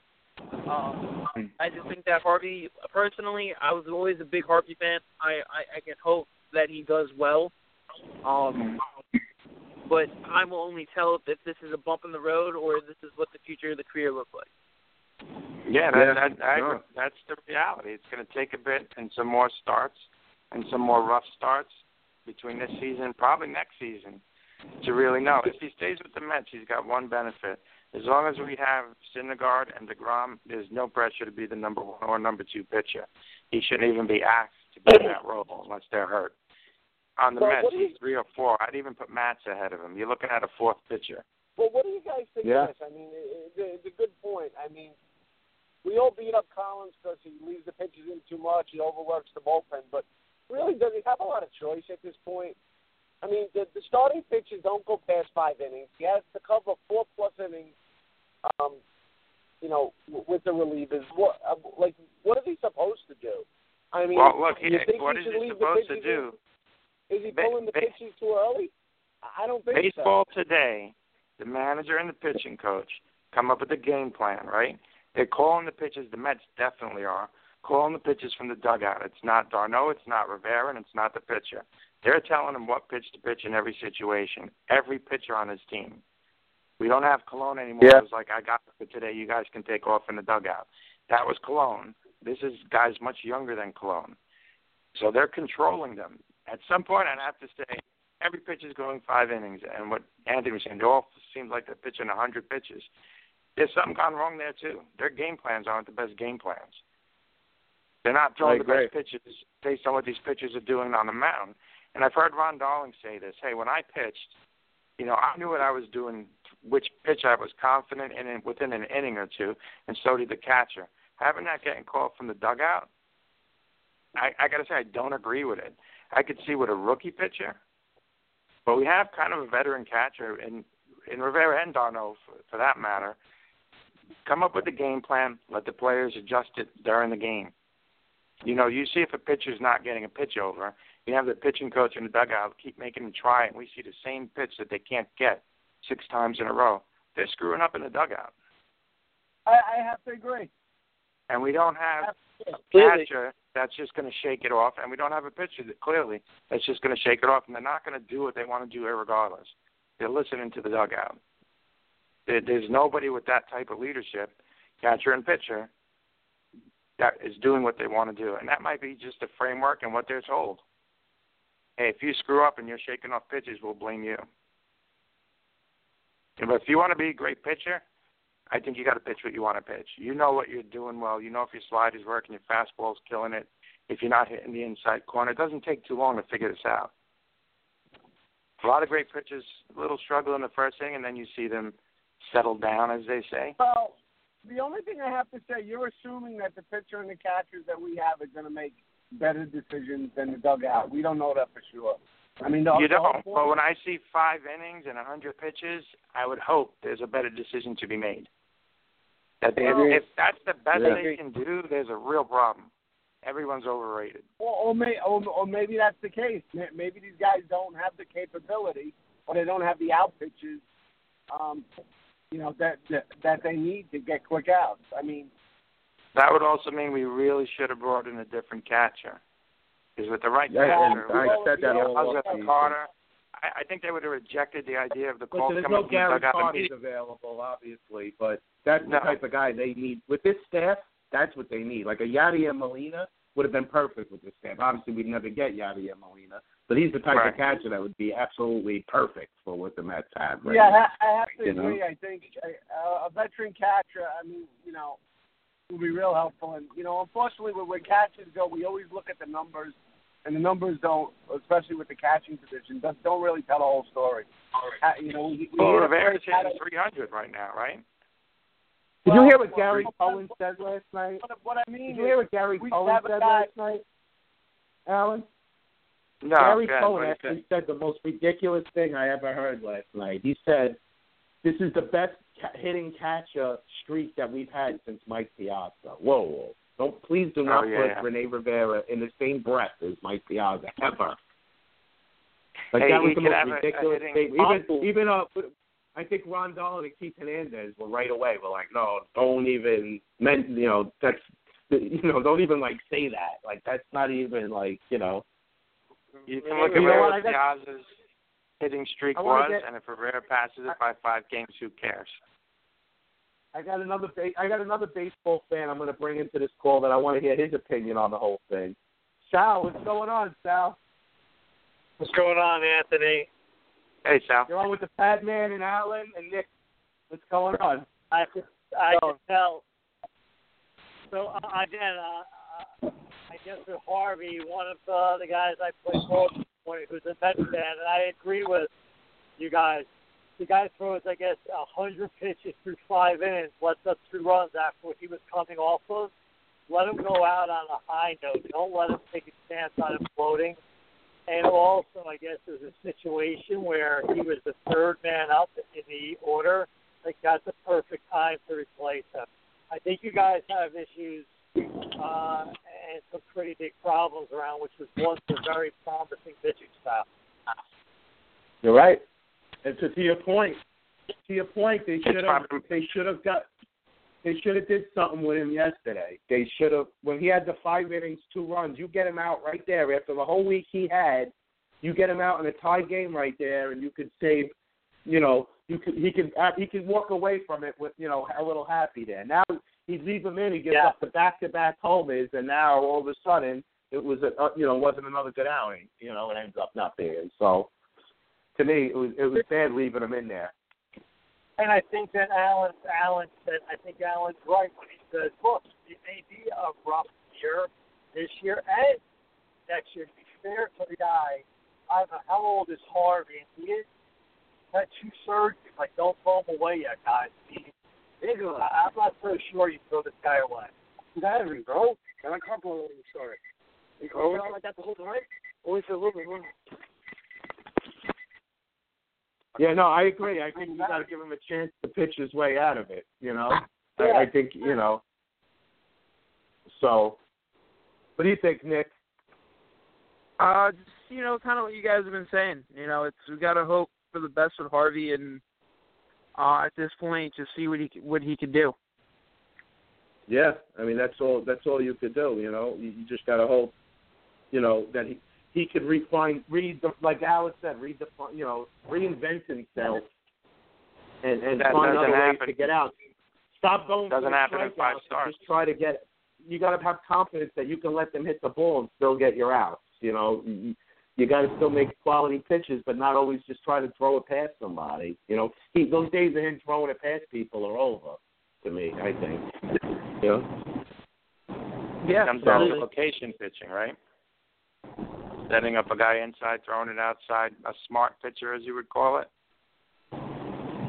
Then you become the rubber bomb in the clubhouse. You can go 8 innings. Yeah. We lost Padman, by the way. Padman dropped off the call. We lost the Padman. I come on and he drops off. Thank God. Just like that, right? What a coincidence, right? Yeah, I'm not sure who mentioned Molino, but obviously, in addition to any team, period. Yeah, I mean, if they had a guy like that, I have a feeling this whole staff would be different. But you guys want to give some airtime to the Yankees or no? We're just gonna come on. Yeah, no, we were talking about the Yankees for the first half hour. I was just gonna ask you. So, what's your take on the Yankees? We were talking. A lot of Yankee talk was on early in the show. We were talking. Yeah, about, I had a grin and bear through that. Okay, I'm sorry. Yeah, I'm a little fast to calling in a commute, so I apologize. No, we were talking how they're well ahead of the curve. They're playing great baseball. Now fans are getting upset after a couple of losses that they shouldn't be. The Yankees are, you're not going to win every game. I mean, be happy, And not only that, look, I'm a Yankee fan. Let's give some credit to Houston. I mean, they got, I think, the best record right now in the American. They pitched 2 very good games against 4 or 3 runs game. So their pitching staff, their starters have been really good. And you're right, we're so far ahead of schedule, and some guys hit the better, some guys haven't hit as well yet. Everything will even itself out. But I think they have a real good shot of at least getting into the wild card if they couldn't really shock the world with that division. But look, it's a good division. Yeah. And like we were talking about yesterday. Personally, yeah, go ahead, Nick. Yeah, I was going to say personally, I think Yankee fans should be fine. I don't think the Orioles have enough rotation-wise or bullpen-wise, especially with Zach Britton going down, to handle a playoff run or a deep run. While I think they're going to hit a home run every single game of the season, especially in that small Camden Yards field, I think that their pitching has always been a problem, continues to be a problem, and while the Yankees' pitching isn't perfect, it's clearly better than the Orioles pitching as a whole. Even if this season the Orioles pitching is doing a little bit better than expected, it's still going to be an issue in Baltimore until they bring in a big name guy. Now, if they do something like that at the trade deadline, then there might be a little bit of a difference. But I think that the Yankees and the Orioles can continue hitting home runs the way they've been. The Yankees will eventually beat them out, because their pitching is clearly better with Luis Cervino and Chapman and Betances in that bullpen. There's just more weapons pitching-wise with the Yankees than the Orioles. I agree. And like we said earlier, the Yankees will go out and get the guy if they're in the race in July that they need. I personally think the Red Sox are still it's going to come down to the Yankees and the Red Sox. I still think the Red Sox are going to figure it out at some point because they got pitching, they got a bullpen, and they got bats. I still think the Red Sox and the Yankees are going to eventually, it's going to come down to them at some point this year. So, Red Sox are only like 4.5 games out, so it ain't like they're so far behind either, But they're clearly missing Big Papi, the Red Sox. Clearly, that's hard to replace talent like that. I think they have to be realistic in what their expectations are. But we were talking yesterday. So would you trade that guy? Would you put like Frazier, the Yankee prospect, in a package? Let's say for like a Johnny Cueto in July, because that's like something that could be realistic. Or Yu Darvish. What about Yu Darvish? Yu Darvish, when we enter the Yu Darvish, more of what we consider should be more of an elite pitcher. Yeah, personally, I don't know if it's just me. I've never been a huge fan of Cueto when he was with Cincinnati. I know that final year he went off, and then he went to KC for a little bit, and then now he's with the Giants. I've never really thought Cueto was elite. I always thought that he always figured out a way to get through the inning. If he had good strikeout numbers, his ERA was always a tick high. If his ERA was down, so were the strikeout numbers. He was never that complete pitcher that's worth trading an outfield prospect like Frazier for, personally. I mean, remember, they got Frazier from the Andrew Miller deal. And so with all those prospects they got from that deal, they were expecting to come in and be part of this whole baby bomber movement like they got going on right now. I think that if they're going to move Frazier, they got to, even if they have to add in other prospects, get a pitcher like Yu Darvish in New York or someone like you just said among those caliber of players. I think a player like Cueto or Samardzija or anything like that is just a pipe dream and a waste of a prospect, personally. Yeah, and a guy like Samardzija, they wouldn't have to give up one of their top prospects for Samardzija. Yeah, they could exactly. Get him, like, a B-level prospect. And like to Sal's point, what Sal was mentioning yesterday, that you could get it, you might be better off getting a guy like that and giving up less, not necessarily going for that top pitcher, just getting the middle of the rotation pitches, right, to fill out the staff. Might be better off. I don't want to give up. I just don't want to give up these prospects. But as we're saying yesterday, some of us are saying, it's a hitting game now. You could go out and get it's a hitting game. The game is changing and evolving, where it's becoming more, I think, of offensive minded. So, but anyway, like I said, I don't like giving up on the future. So if I could, only because I'm getting pressed for some time here, can I segue into the game last night, which was a great game? My Celtics, I think, gave it away. Although, again, kudos. Sports give kudos where they're due. Wall hit a big shot from beyond what I think it's his range. I don't fault Bradley at all, but we'll win. But we'll win Game 7 in Boston on Monday, and then face the juggernaut. I mean, LeBron's making a statement, guys. Whether you're a LeBron lover or a hater, the guy's making a statement. I mean, he's doing things that, I know he's got good players around him, but he's doing things that really you see once in a lifetime. Maybe some of us twice with Jordan, but the guy could play basketball, and I don't think that Washington or the Celtics, especially after going through this type of series, could really take place. I think they'll be worn out by the end. Yeah, well, I was going to bring it up to you. I know, obviously, you're a Celtics fan, but I was going to bring it up to you. What do you think about? Obviously, yesterday was a great game. It was a tough ending, obviously with Wall hitting the big three at the end. But it's been a great, unbelievable physical series, and Game 7 obviously tomorrow. I still like Boston's chances at home tomorrow. But like you said, I don't know if anybody's beating Cleveland or Golden State. As good as the Spurs are, I don't think they could beat Golden State either, personally. Especially with I still like Golden State, but just saying, as a Celtics fan, I think what you notice is that we're missing that. Really, right now we're missing that, and you need it. You need that third scorer. I mean, in the NBA, you need those three guys, right? Cleveland's got theirs. Well, Bradley's been playing great. Hawks is playing very well for you guys in the postseason, and Bradley's offense has been a big surprise in this series, I think. You know what? I think, Anthony, what it speaks to is a possible. I mean, does Gordon Hayward do a sign and trade, or will he leave money on the table like Durant did to go and play with Brad Stevens again? I mean, I would, as much as I love. That's what it's going to come down to, right? Or do they make a play for Melo? Because it looks like Melo's gone, especially after what Phil Jackson said yesterday. So I don't know if you heard what he said. But it looks like Melo is definitely gone now. Yeah, he's gone, right? It's a question of where he goes, and right, the Clippers. I would say the Celtics, I think, should try to do a sign and trade for Hayward and throw Crowder in there along with, I hate to say it, but give up on the number one. But, yeah, Melo's gone. How crazy is that going to be? Yeah, it's a question of where he's going to go now. I don't know. I also, you mentioned Gordon Hayward.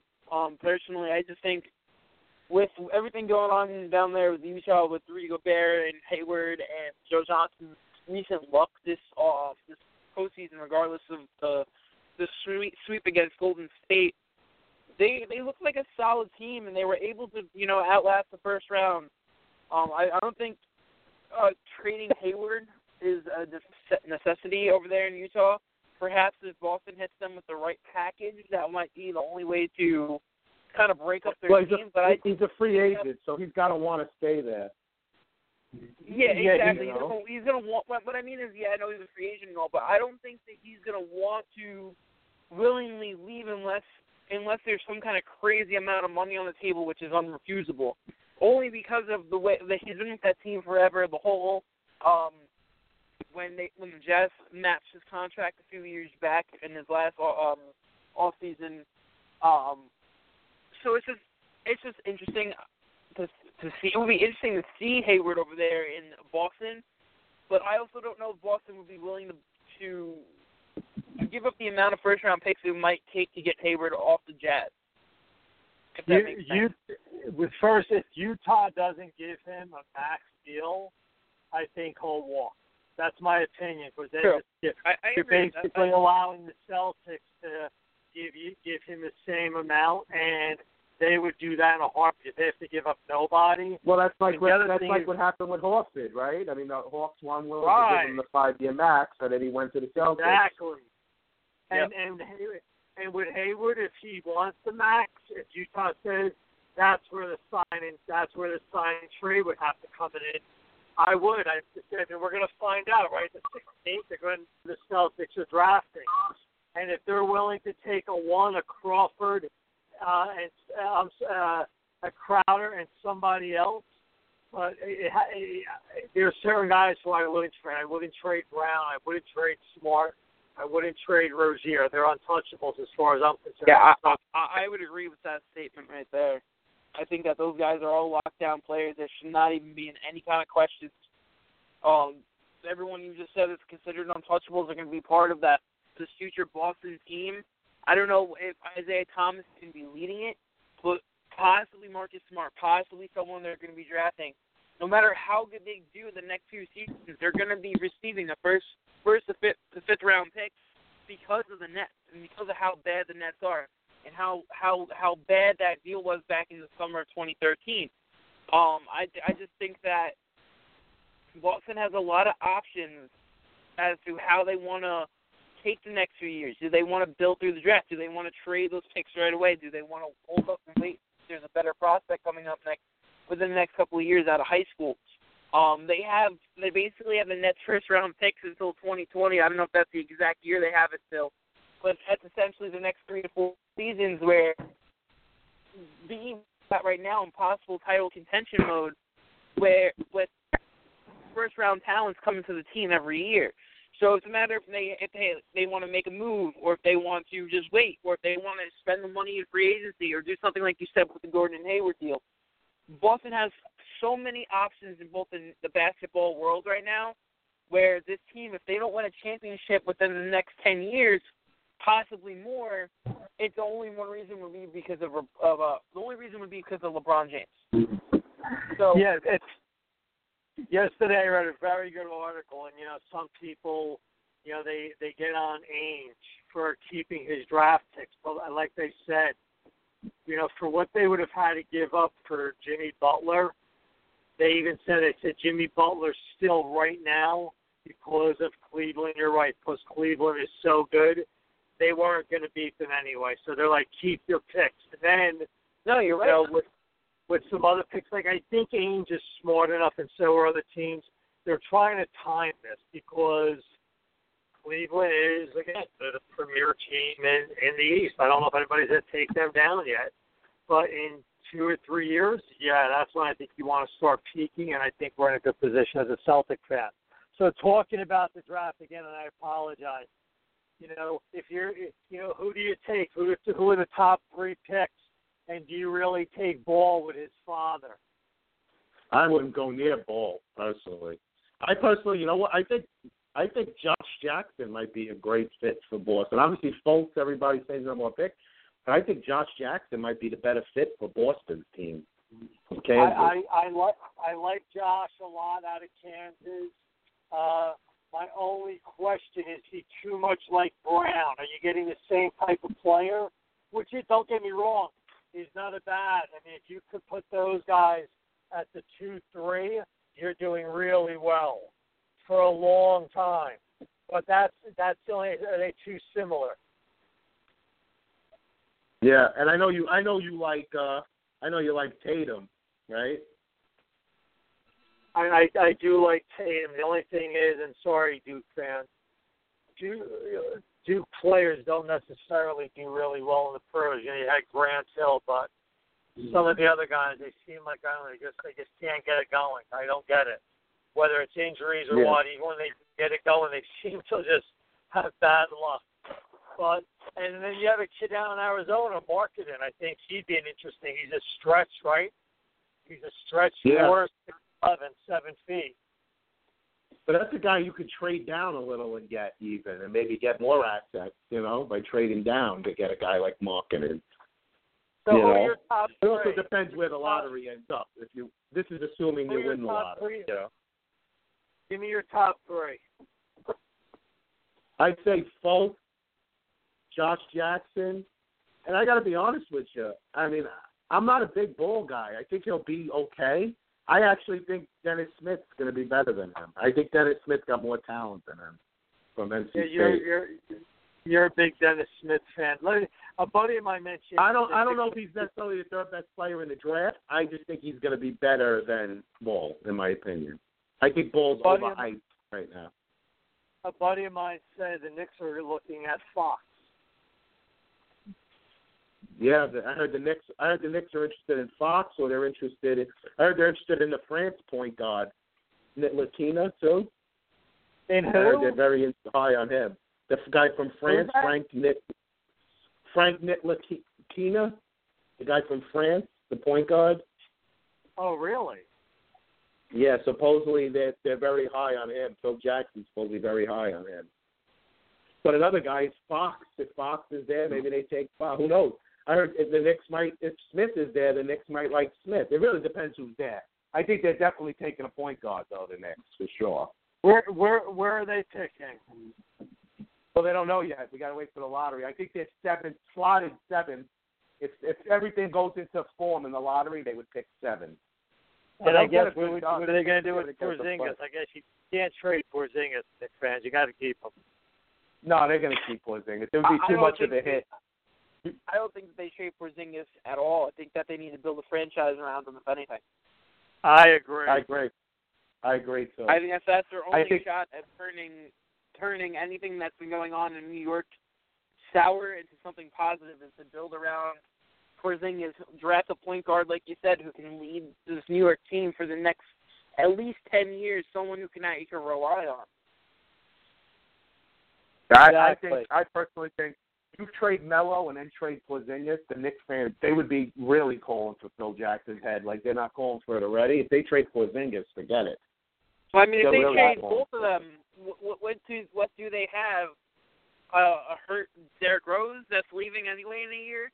It's not like they have anything left for the fans to hold on to, especially as a New York club playing in the most respected arena in the world, at Madison Square Garden. What do you have for fans to come fill the seats with if you don't have Porzingis or Melo? I think that they need to tread lightly in how they want to handle it, and I think that they do need to build around Porzingis. They drafted him when he was 18 years old, and he can only get bigger and better. He's younger than me, and I'm a college student. I think he'll be I think he's going to be a very good ball player. Couldn't agree with him more. Where do you think Melo goes? And what do you think they get for him? It's interesting because, there's so many. I still think he ends up on the Clippers. I have a feeling he ends up on the Clippers. And I think it'll be a package, probably like a Austin Rivers, maybe a sign and trade with Redick involved, or first rounders, somehow like that. I don't think they're going to get as much as they would have got 2 years ago when they turned down that Jimmy Butler in a one deal. They have to be kicking themselves for that one now. They have to be. Yeah. I think there's no way around it. But they're not going to get the return that they would have got 2 years ago. But they got to move on. It has to happen now, especially the relationship's broken with Phil Jackson and Melo at this point. It's completely broken. I think interesting. The sleeper team to possibly to get Melo could possibly be a team possibly like the Mavericks, who signed I believe it was not Pondexter. What's that his name from Golden State off the top of my head at the moment. I just had it, but I lost while coming up with it.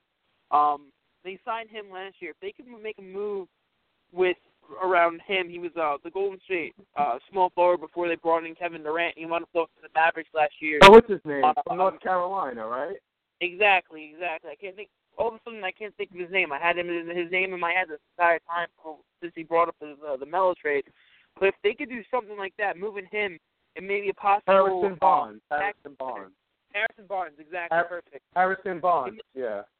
If they move Harrison Barnes and another piece, possibly, I think that would be enough for the Carmelo deal, as long as all the paperwork lines up properly. Of course, I don't handle that, so I don't know. But as long as all the paperwork like that will line up properly, I think Harrison Barnes and a piece or a second-round pick or something where the Knicks feel like they're getting something for Melo would be more than enough. Because you could build around Porzingis and Harrison Barnes and then go out and find a star point guard to kind of combat in the two draft. So I think that there's options. It's just the Knicks need to find one where people aren't focusing on the Melo of the celebrity Melo, but more of the ball player Melo, who is the most decorative Olympic basketball gold medalist ever. So people forget about that, and I get it. The Olympics are different than the NBA and all that, but you got to remember Melo is still one of these top talents that we consider in that LeBron status of this generation. Well, I agree with you more. I often say and I can't figure it out. People say he's selfish, yet when you put him on a team with international world superstars, like when he plays for the U.S., he's arguably the best player on the team. I don't get it. Like, he's selfish, but then he's the best player on a star-studded team. Maybe he needs a coach like Krzyzewski. I just think that he needs a cast around him that plays the kind of ball he plays. And I think that my only reason why I keep coming back to this Mavericks thing was because of Harrison Barnes. Well, I know I forgot his name for a second, but because of Harrison Barnes and also because of Dirk Nowitzki. I think that, while Nowitzki is obviously he scores a lot, with the record he broke this year or last year. I just think that with a player like him, it would be easier to bounce off a seasoned veteran like Nowitzki and how they can split the role of who's scoring and who's passing, and they can figure that all out down there. If they can figure that all out down there, Mavericks might be a good team if they possibly got Melo and were able to line up all the paperwork properly. That's just the team I personally came up with, though. I don't know if that sounds outlandish to you guys, but that's just something to me, it's wide open. I actually have a sleeper team, too. I'm going to actually Milwaukee. Playing alongside the Greek Freak and have Jason Kidd as his coach. Wow, talk about that scoring man of horse. All right, Sal. Thanks a lot, Sal. Have a good weekend, guys. You too. I'll speak to you soon. You too. Thanks for calling. Okay. What were you saying next just now? Oh, I just think that the two of them together would be a very dominant two-headed monster over there in Milwaukee. And it also allows them to not spend big money on another point guard. I know they've had some issues recently from the point guard position, if I'm correct. But I know that they still have Greg Monroe at center. So if you think of it as a 3-4-5, and the Greek Freak and Melo and Monroe, I think that's not a small ball lineup by any means, but you got two dominant players in there as well, with a center that can definitely hold his own in Greg Monroe. I think that's a really cool option too. I think that people only think about the Knicks trading teams like the Celtics and the Clippers when talking about Melo because they feel like teams aren't on the rise and that could use a player like Melo regardless of what drama's going on with the celebrity marriage or what's going on with why he can't shoot in New York, but the second he joins an Olympic team, like you guys have said, he goes off. I think that Melo needs a team that isn't in New York City, and he needs to join a club that is kind of young that can rely on him for when they need it, but he can take a relaxed fourth quarter in a game if he also needs it as well, as long as it's not playoffs. Yeah, I agree. I think he could be a good piece for a team that's really close right now. And I think, it's going to be interesting. It really is, because I think there's going to be, I personally think there's going to be a lot more teams involved in this than people think. I don't think it's going to be, especially at the price, I don't think it's going to be so insane. Yeah, you're going to have to give up a first rounder. But to me, after the lot, especially late in the lottery or late in the first round, who cares if you give up a first rounder? You're getting a star player, that could put you over the top. If you're trying to win, he's definitely a good fit. A team like the Clippers, he's obviously a great fit. I mean, you put him with Paul, Griffin, and Jordan, that could be the final piece for the team. Because, they can't get past that certain point, the Clippers, every year. They keep getting to that certain point, and they can't, especially in the Western Conference. Another question is if Cleveland loses, does Cleveland make a run at him? Because LeBron always says he wants to play with Carmelo one day. And obviously won't be with the Knicks. Especially with Chris Paul being a free agent this season, this is the only season where if something like this was to happen, this would be the year. You can even go as far as saying something extremely crazy like the Knicks would trade Melo and the piece for Kyrie Irving, and then the Cavs will sign Chris Paul, and then LeBron would have his dream team or whatever the deal is. Very outlandish. It would be really cool to see, even though Melo is the only piece out of that whole dream team of LeBron, Wade, Paul, and Melo. Melo is probably the most likely to join the team. I just don't know where they would put him per se. with Tristan Thompson and Kevin Love and the depth they have at the power forward and center position, of course you make room for Carmelo Anthony if there's room to be made. They can make. Hello?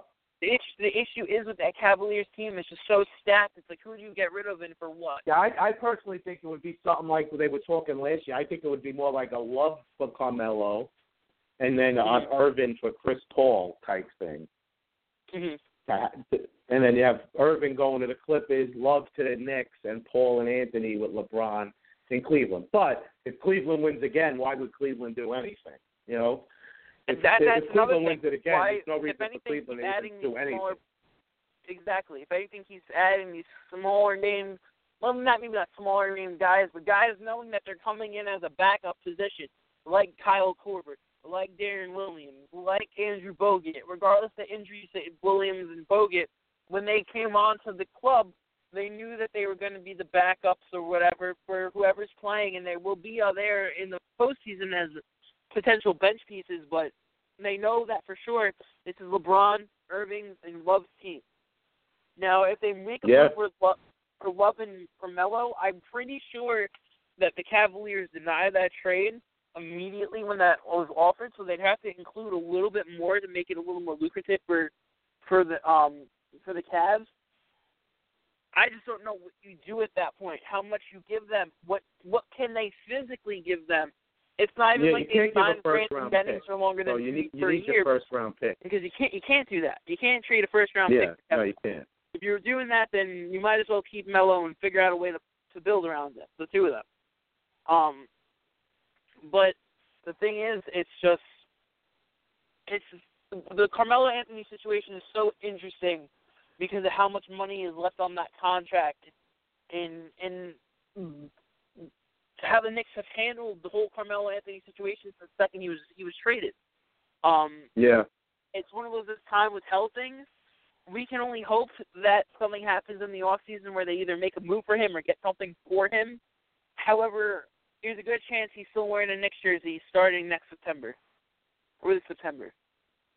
Oh, yeah, it wouldn't shock me at all. It wouldn't shock me. But I just think the relationship's so broken right now. I think you almost have to trade him. You have to get rid of him now. That relationship's shattered. Agree with you.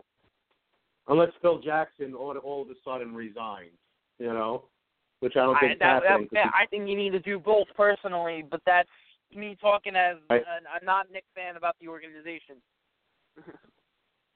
I agree with you. I would do both myself. I would start all over if I was the Knicks. Get rid of Phil Jackson, get rid of Carmelo, and build around Porzingis and start it all over. Exactly. They're not far from having a full-on restart. All they got to do is cut one job and trade another one. I agree. 100%. I agree. I mean, it's not like they even made contention for the postseason, where in the East there was 9 teams that looked like they were all going to be in the postseason, and obviously there's only 5. You know, it's not even like they're in a situation like that where it's like, hey, you know what? He's not going to win anything, but at least he can make it. It's not even like that. They are in the cellar the whole time. Yeah, they're not even making the playoffs, you know, and I'm sure him as a player he is, again, you know, he's in his 30s now and everything. He wants to compete for a title at some point. I mean, you know, and, you know, it's not happening with the Knicks. It's just not happening. Knicks are not contending for a title in the next few years. In 30 years, you know. So, yeah, it'd be interesting. It's going to be an interesting off season to say the least, with the Knicks and the NBA. I think we're probably looking at another Cleveland Golden State final for a third straight year. So, I think it needs to be that way. These teams can do what they've been wanting to do the whole time. Yeah, and that's what the NBA wants too. So, you know they want it for the ratings. Yeah, I mean, well, you know, it's because of all the superstars for the ratings, but at the same time, these teams are sweeping these other teams. You know, this is the first time in NBA history that 2 separate teams went 8-0 to start the postseason. I know. It's unreal, we're watching right? history right now.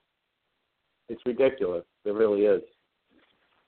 And listen, you're going to get great basketball watching it. That's one thing you're going to get. You're going to get entertained, you know, because you have a lot of stud top players, you know, in the league. So it'll be interesting. Obviously, LeBron's playing as great as he's ever played right now. I mean, and he's, you know, one of the all-time greats. And, you know, obviously with Golden State, you know, with Curry, Durant, you know, and all that going on there. So it's going to be an entertaining series, to say the least. But let's see what happens in the next round first. Maybe the Spurs could give them a little tussle. Who knows? You know, Spurs got the experience. I've always said that there was going to be a team to stop Golden State. It had to be the San Antonio Spurs. However, I don't know if that's the case anymore with the injury of Tony Parker, the injury to Kawhi Leonard. Well, Kawhi Leonard will come back. It's another step He's back. not 100%, though. That's big. Yeah, I agree. It's got to be a worry for them right now. Because you know, to win this series, you need Leonard at his best, and you know, to have any chance. You know, so we'll see what happens. Well, I mean, they could rely on LaMarcus Aldridge. And while I think that should have been the focus from the beginning of the season, instead of rely, and I get it, Kawhi Leonard's a top 5 MVP candidate every single season, especially because he's been doing it for himself. He's always going to be one of the best defensive players. He's always going to be a top 5 offensive player. He's going to be always scoring 25 points a season. LaMarcus Aldridge is the talent that San Antonio Spurs dwells on. He's a Tim Duncan incarnate, and at one point they were on the same team. So my thing is, Popovich knows how to coach power forwards better than anybody else. Popovich knows how to lead a team to the finals, and he knows how to coach players with ego, which I hate to say, none of them have it. So, you know, Kawhi Leonard is known as the regular guy. He still drives a 97 car that he got when he was a kid and all that. Yeah. Supposed to be the humble giant on the team that doesn't say much but always does what he has. Popovich loves characters like this, regular guys here to play NBA basketball. So my thing is he should be running with LaMarcus Aldridge, have LaMarcus Aldridge become this leader of this team and step up a little more. I mean, last night we were expecting him to step up a lot, and, you know, while he contributed heavily, that win last night was, I believe it was last night, was won by a team effort. There was no one man who outshined or, quote-unquote, led the team to victory. That was a team effort that blew out the Rockets. There wasn't and completely took Harden out of his game, right? They completely took Harden out of his game. Completely. Harden was not in the game, and they're thinking about giving down, defend him at home, something that no one has been able to do from game 1 to the end of their season. Yeah. I mean, Harden he's an MVP candidate, right up there with Westbrook, even though I think Westbrook definitely should get the MVP. Yeah.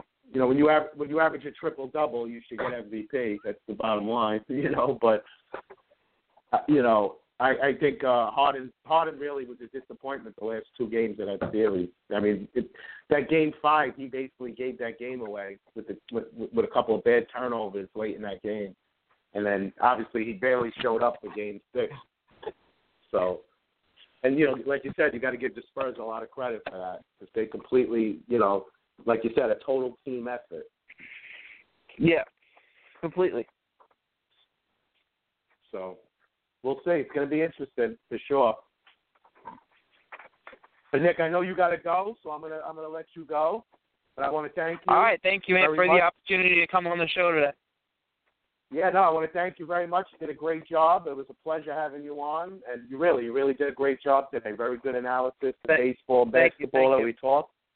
And anytime, you know, call in any week you want, any Saturday. I'm here every week, so feel free to call in and talk Mets, basketball, whatever you want, anytime. All right, man?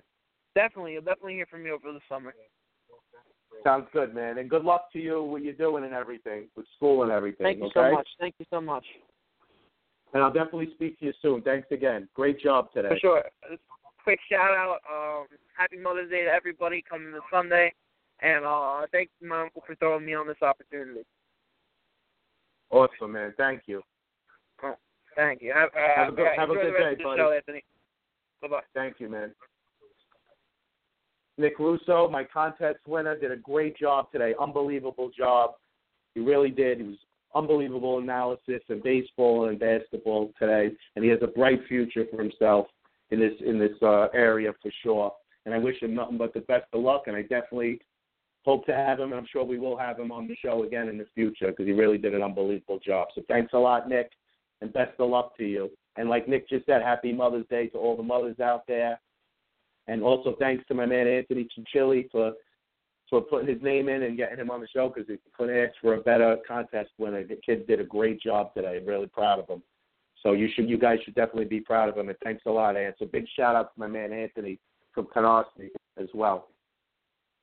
I'm going to take a quick commercial break, and then I'm going to come back and hit the phone lines again. And definitely we're going to do some hockey about 12:15. I'm going to have Mr. Berger and Gene Cherry on at 12:15. We're going to do some hockey, talk Rangers, and when I come back, I want to talk about the 5-year anniversary of Totally Driven Entertainment and the launch of the Totally Driven Entertainment magazine. My man Bay Ragney, and we're going to talk about that. And we're going to have Magic Mike on. So I'm going to take a quick commercial break and be back in 2 minutes. Attention business owners, website owners, event promoters, or anyone looking to promote your product. The Totally Driven Entertainment Radio Network is the perfect way to spread the word of your business around the world. That's right, you can advertise at our network and be played on all of our shows at rates that are so cheap, it's a no-brainer. For more information, contact Bay Ragney at bayragney@gmail.com. To keep your business driven, stay driven with Totally Driven Entertainment. Are you a fan of Sherlock Holmes? Letters from Holmes offers unique, one-of-a-kind letters from the world-famous detective himself. Handwritten on 8.5-inch by 11-inch aged parchment paper and using smudge-free ink to produce original, high-quality letters that fans will treasure for years to come. Each letter is handcrafted and written from the perspective of Sherlock Holmes, mimicking Holmes's native tongue and embracing many of the famous detective's quirks, quips, insults, and peculiarities. Order a love letter, birthday greeting, personal correspondence, or more only at www.etsy.com/shop/letters from Holmes. For $5 today, you can buy a wealth of things. Gas for your car, rent a movie for the family, a few slices of pizza. $5 still takes you a long ways. But did you know that $5 can buy your child a bag of heroin in the streets? That's right. For only $5, your son or daughter can buy some of the cheapest and purest dope in the country. Be aware of the lies. Be aware of the stealing. Be aware that's all it takes to kill your child. $5. This message was brought to you by Casey's Cause, a group of parents located in southern Chester County out to save your child's life. Come join us today at www.caseyscause.com. And remember, $5 is all it takes. Casey's Cause, www.caseyscause.com.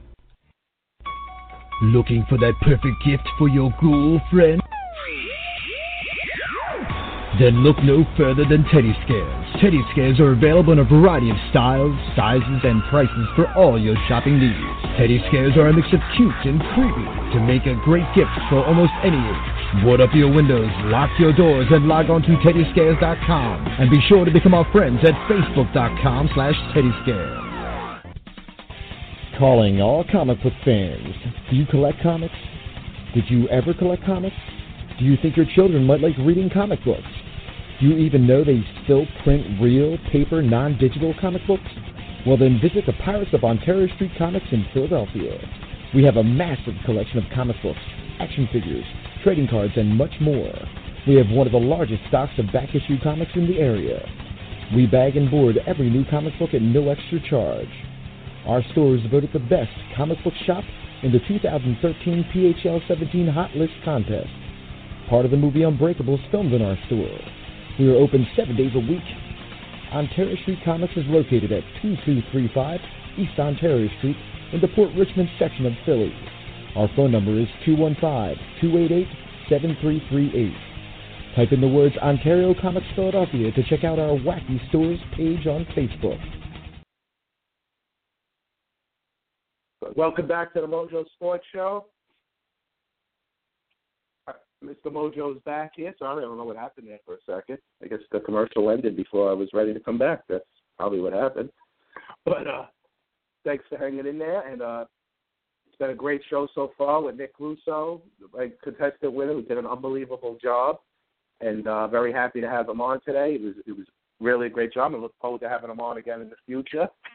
And the kid has a bright future in this field. I can tell you that because he was on real on point today. So very happy he won the contest and he was able to come on here and talk sports today. All right, so now I'm going to bring on my man, Magic Mike. What's up, Mike?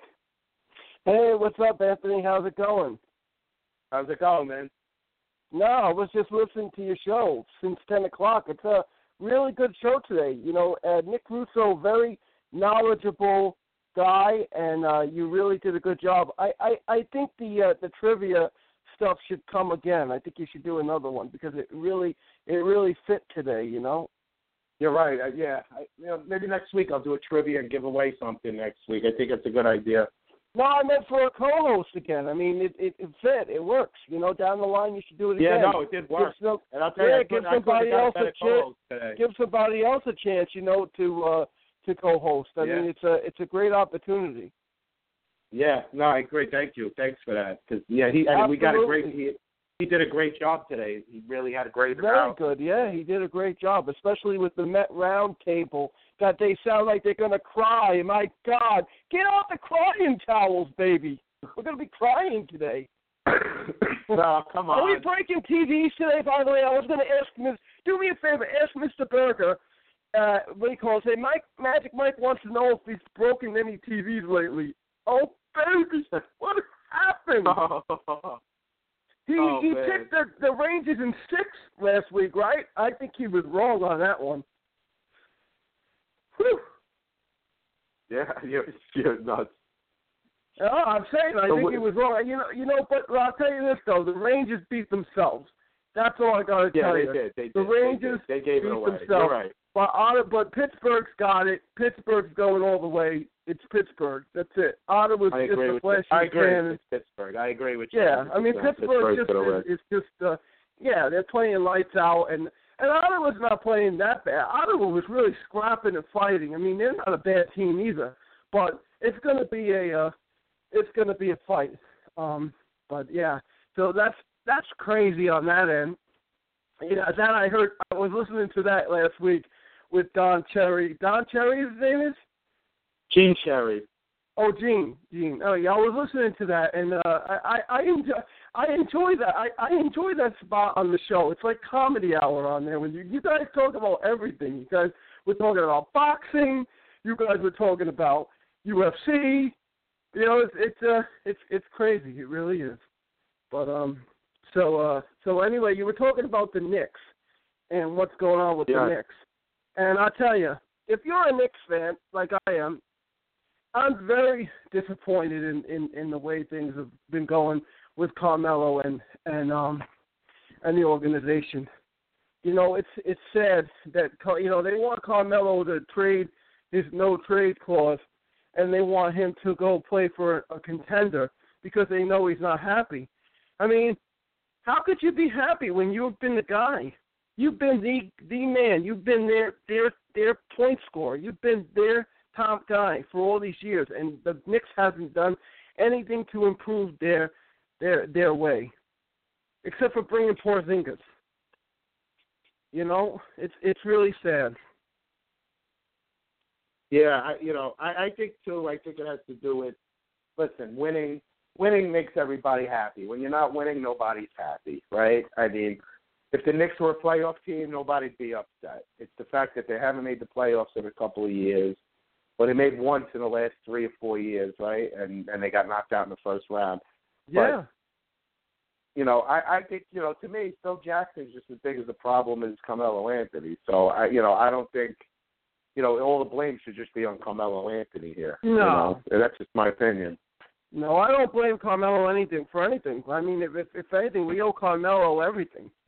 Carmelo is the man. And I don't, I will not dispute that argument. Back on the map, Carmelo, right? What happened? I said he put the Knicks back on the map when they got him. Right? Oh, 100%. I mean, come on, you got a guy that scores. He averages. I mean, come on, his averages are unbelievable. 22-4 this year. Last year was 21-8. I mean, the Knicks don't have scorers like that. 24. And then of course he, with the with the injuries and stuff. I mean, but I mean, since we got Carmelo, I mean, he's been really good for us. It's since he left Denver. I mean, the guy really has taken off, and I agree with you to some degree about Porzingis, but I don't think he's the man. I don't think. I think we need more than that. I think it's going to take a team effort, and we also have to get guys that could defend too. I mean, that's a big issue. They need a point guard badly. They need a franchise point guard. Well, here's what the Knicks are looking at. I know the Knicks are looking at. Here's who the Knicks are looking at in the draft. They're looking at Fox, looking at Monk. They're looking at Lorenzo Ball, Josh Jackson. They're also looking at that French guard, which I don't want them to go France again. French. And they're looking at Dennis Smith. Frank. They're looking at Frank. And they're looking at Dennis Smith. Yeah, him. They're looking at him. They're looking at a lot of these guys. So I think the Knicks should definitely. I think Phil Jackson should definitely do something. In his prospect. I think he should stay away from the French point guard personally. Me too. I don't think it would be in any interest. I mean, if anything, I want him to get Fox. I think Fox is really good. So. Yeah, I personally like Smith. I think Dennis Smith's going to be a star player in the NBA. He has all the tools. If you watch him play, the guy had a few triple doubles, which is very rare in college to get triple doubles.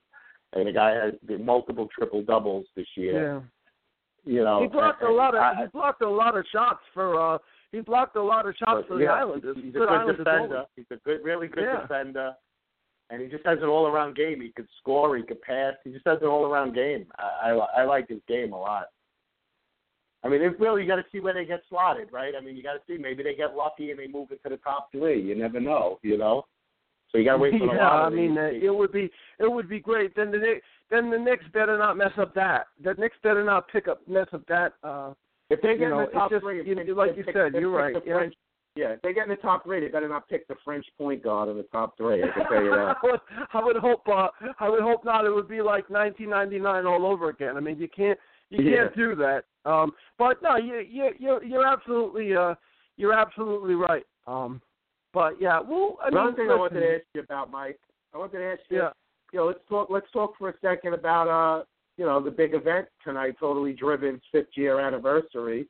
And the launching of the magazine. It's a big time for our network here, Yeah, unbelievable. I mean, my hat's off to Bay, Ragney, and Jess, and everybody at Totally Driven Radio. And it's amazing. When I spoke to Bay on my show last week, Bay and I talked about Tragedy, the heavy metal version of the Bee Gees. I mean, that in itself is worth to go out to the Whiskey Tango tonight. Yeah, Rachel Lauren. It's a big night for Totally Driven, a 5th year anniversary. Obviously, we just launched a magazine. For those of you who don't know, Totally Driven Entertainment has launched a magazine, which me and Magic Mike are involved in, with me with sports and him with wrestling. And, it's an exciting time. It's selling all over Philadelphia. These things are going like hotcakes out there. I can't wait for my copies to come, and I can distribute some out. It's a big time. This is really big time for us right now. Yeah, it is for our network, and especially all the talent that we have on the radio and the talent behind it. Like Bay Ragney is really, his expertise is unbelievable. I mean, everybody was asking me about my expertise, and I can tell you where my expertise lies is right here in my mouth. I'm not a writer. I'm a talker. And I'm a Skywalker, I mean, but that's just how it is. I mean, I like to contribute to this network, and I like to bring new ideas into it. But I tell you, this idea of promoting shows, man, it's a time of. I would tell you, if I had some time off, man, I'd be going to these shows myself because I just for the money part of the value and what they're charging to get in the door to see all these bands and not to mention hang out with Chubby Dolly. There you go. I mean, Chubby, and I'm sure there'll be a cast of celebrities there tonight. So it's big. I mean, Listen, for those of you who don't know, Bay Ragney, who runs our network, is, former wrestler, Chubby Dudley of the Dudley Boys back in the day. He was there before Devon Dudley was there. He was the Dudley Boys before Devon. Yeah. He was there when they brought Devon in with them, right? Yeah, he was. Yep, he definitely was. That's what I'm saying. So it's ironic that people don't remember. There were so many Dudley Boys, but you know what? When he wrote me that day, when we first started talking, he told me who he was. I was like, I know who Chubby Dudley is. I was a big ECW guy, which ECW was the alternative. For those of you who don't know out there, ECW was the alternative to WWF and WCW. Yeah. So and Paul Heyman was the man, was the genius that decided to spice it up and change the way we looked at wrestling. And and for me personally, it gave a lot of the Philadelphia boys, including Bay, a good shot to show up. And now that arena, the 2300 arena, known as the ECW arena, will always be a shrine to Philadelphia. Yeah. I told Bay, when Bay was on my show, for my 50th show, and we were talking, I said I always loved when he used to come with his walk, obviously, not always in the WWF, but in other shows he did, where he used to come out like ECW and throw potato chips to the crowd. I thought that was great. That was a classic. Yeah, that in itself was good, because before I met Bay, it's so funny when he used to do that. The Fat Boys used to do that, and I used to eat a hoagie. It was so funny. I used to do that, and I used to eat a hoagie outside of the ring, and I used to tease the fans. And we did the same thing, but Bay was the pioneer. And when I looked at the old videos, I was like, wow, we were doing something that Bay was doing, only we didn't know it. Yeah. It's a cool thing to do that. I mean, when you're a Chubby Dudley or whatever his gimmick is, that's stuff that's something. That's something. I wish Bay would come out of retirement so he could join our buffet club. We got a great buffet club going on, and I wish he could join the buffet club. He would be perfect for the club. Yeah, he would. Him and Magic together, Magic Biggie Biggs, my man Big Dan, and it's a great I tell you though, but it's a great time to be a fan of Totally Driven Radio Entertainment. This network is crazy. We're just going on and on and on. We have shows at the Whiskey Tango. We have Halloween shows coming up. We have so much stuff going on, and Bay is the captain of the ship. Him and Jeff they're driving the ship, and we're in here, and it's great. It's taking off. It's getting bigger and bigger every day, and every, like you said, we got so much talent on this network that there's so many great shows day to day on this network that people need to definitely listen in, man. It's just you can listen to the same old boring stuff that's on the radio now, or you could try something new and different, and And yeah, I mean, I agree. I mean, you hit the nail on the head. I mean, on Monday nights we have the Chris Kelly and Lillian 80s live TV, where they talk about stuff from the 80s and they give you a perspective on what they were doing back then and all the movies, and they have some great guests on the show that come on. Then of course Big Daddy's Hard Talk. On Mondays, with him and Felicia Brown, they do a great job. They talk about wrestling, they talk about politics, they talk about relationships. I mean, so far you have two big ones, and then you have Maverick. I was going to say Maverick's Comic Roundup. I mean, that's on tomorrow at 9:00 in the morning on Sundays. I mean, he talks about comics, movies. I mean, this is a what do you call it? This is a great time. And then Totally Driven Radio with Nick and them, and then the Driven Rocks, and now we have some new Don't ones. forget Pro Wrestling Now and More with you, Magic Mike. Yeah, well, I was getting to that last. Bareback Facts with Dallas Dulco, that's on our network, and our Horror Confidential That's on our network. I mean, we have some great stuff. I mean, you guys have to check out. If you want to, just all you have to do is go to TotallyDrivenTV.com. Check it out. We're on Blog Talk. We're on Spreaker, Stitcher, iTunes. Subscribe for free. Again, if it's free, it's for me. We're on the social media. I mean, this is a great time to be a fan of our network, and of course your sports show, which is just not the same old sports show in what you want to talk about. Now you make the people talk about anything they want to talk about. You're not like those other networks that say we have to talk about New York. You're not like that. No, we'll talk anything. I love talking about all sports. Man, I tell you. So I tell you, and then of course you were saying about my show. And, my wrestling show is just not – I listen to a lot of wrestling podcasts out there. And I'm not talking about the professional ones because there are so many great professional ones. I love them all. But I listen to a lot of independent ones. And they trash – 95% of them trash the WWE. And some of them, they talk WWE. I talk everything. I talk WWE. I talk WCW, ECW. I talk New Japan Pro Wrestling. I talk ROH, Ring of Honor. I talk the independents. I talk about everything because I think that as a wrestling fan, you need a buffet.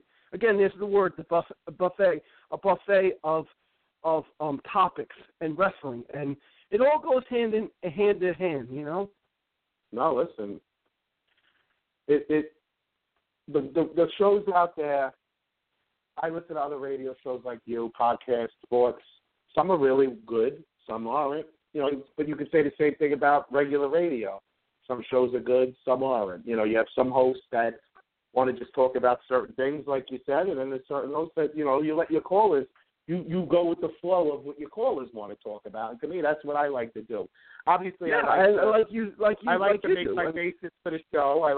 Obviously, I key on some New York teams because I'm from New York. But I'm open to anything. Like, I'm willing at any point in the show, if anybody wants to call, like before, Sal called while we were talking baseball, and we switched to basketball. That's just what I like to do. I like to roll with it. Sal just switched right over, and he starts talking about Boston, and I'm thinking to myself, that's going to be that series is going to be really good. I mean, the Game 7 is going to be good, but again, it comes down to Boston better not choke because they're the ones that were in the driver's seat. Now it looks like they got a Game 7 going on, and it could look like Washington, if they're not careful, Washington could take it. Yeah. But it's nice to know that it's nice to know that your show caters to the fans. And like I said, and it's a really that's what it's a really all good about, thing. Mike. But tonight, the listeners, I don't have a show. I'm saying without the listeners and the callers, I don't have a show. So that's what it's all about. Yeah, but also without your knowledge, you don't have a show either. Your sports knowledge is outrageous. Also, by the way, I think Gary Cohen might be looking for a job after that comment he made last night about pepperoni piazza. Come on, Mike Piazza? That was ridiculous. I couldn't believe he even said that. Great. Comparing Rene Rivera to Mike Piazza, I couldn't believe that was there. That's like comparing. That's like comparing somebody to Chipper Jones. You can't do that. Chipper Jones, the greatest of all time. It's like comparing Wilmer Flores to Chipper Jones or something, or even Julio Jones to Chipper Jones. Man, I know you're out there, and I know you love Flores, but he's not Chipper Jones. No. And Pac-Man, if you're out there, I know you love Magic Mike. So hello, buddy. No, yeah, I know what you're saying. I know exactly what you're saying there. I got you on that one. I mean, but you know what? Joe Doodle Brown was on before, right? I heard him, and he was saying about baseball how it's a long season, and anything can happen. Hey, let me ask you one thing. One thing I wanted to ask you: are you surprised about Houston? Because that surprised me. No, actually, I knew Houston would be good. Actually, in my predictions, obviously, they're not all working out the way I had them because obviously the injuries to the Mets and some slow starts, but it is early in the year. But I did have Houston making the playoffs in my predictions. I thought Houston 2 years ago they had a great year, young team. Last year they kind of had a disappointing year, but they added a couple of veterans like McCann and Beltran this year, and I think it really helped them. And they're really taking off. They really got a good young team, Houston. They're in good shape. That's why when I was watching them play the Braves over the week, even their the announcers were saying, who would have thought about Houston, because the way Houston was always in the basement, and now they're coming out, but they're in first place. They're rocking it right now. If they could keep the pace, they'll be in first place and they'll take the division. So right now it's early, but you never know. No, they look good right now. Yeah, it's early, like you said, but I like their chances this year. I think they're Texas has been a big disappointment too so far. So we'll see what happens. Yeah. I agree. But anyway, I was gonna say thank you for having me on, and thanks as always. Have a great day. I can't wait to listen to the next segment. Bring them on, baby. Coming right Bring now. them on. Yeah, it's coming now. I know I was just gonna say. I know you're gonna be listening to this hockey and Rangers segment right now. So. Oh, baby, tell them I said congratulations on that pick. I love their wonderful insider picks. Tell them they did a great job. Yeah. We're going to talk about your man Tavares as well. See if we think he's going to stay with the Islanders past, this contract. But we'll get into all that. But, Mike, thanks again, and happy Mother's Day to your mom, and, enjoy your day tomorrow. Oh, well, I'm going to say happy Mother's Day to your beautiful wife. I'll say that. Happy Mother's Day to Tony in Hazlitt. And I want to also say keep up the good job to little Anthony, because I've been following you, on Facebook, and I've been reading what you've been talking about him and his baseball team. And congratulations on that. And also congratulations on this show being such a great show. Anthony, it's been a pleasure. I'll talk to you soon, buddy. Thanks, Mike. Have a good one. Enjoy your weekend. You too, buddy. Thanks you too. Again. Magic Mike, talking all sports as always. Great job. And some Totally Driven, like we said, 5-year anniversary party tonight in Philadelphia. And, the Totally Driven magazine is out as well in Philadelphia, selling like hotcakes out there. There's an article from me, Mr. MOJO, there. So it's, great time for Totally Driven Entertainment Network, and just big, not more you could say. And tonight, like I said, big event, the 5-year anniversary in Philadelphia. With Rachel Lauren, Cream Circus, Dan Parcells, Bay Ragney, of course, and the Whiskey Tank Bar in Philadelphia. So it should be a big event tonight. So congratulations. 5 years, Bay Ragney is doing an unbelievable job, and let's keep it going. All right, now we're gonna bring in our hockey guys. We got Mr. Berger and my man Gene Cherry. What's going on, guys? Hello. Hello. Well, what a disappointing weekend. Yeah, I mean, we could be talking about a Ranger series, but instead we're going to be talking about what could have been, and a tough end to the series. I mean, and where do we even start? I mean, I guess one of you guys, whoever wants to start off. I mean, how disappointed are you right now? Go ahead, Lenny. I'm not disappointed at all because I didn't really expect much from the Rangers. I mean, we all knew they weren't going to win the Cup. So, I mean, whether we got knocked out by Montreal or Ottawa or even made it past Ottawa and made it to the Pittsburgh series, we were not going to the Cup. We were not winning the Cup. And that was quite evident in the first series of Montreal.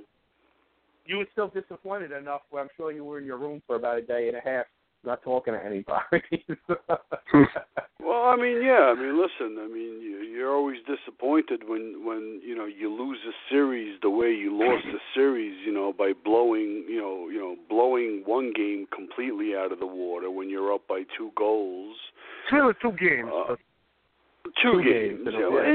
doesn't. You know what? It doesn't really matter. It doesn't really matter. I mean, the team needs. I wouldn't say a rebuild. It needs an overhaul. I think the team lacks a lot of competitors on the team.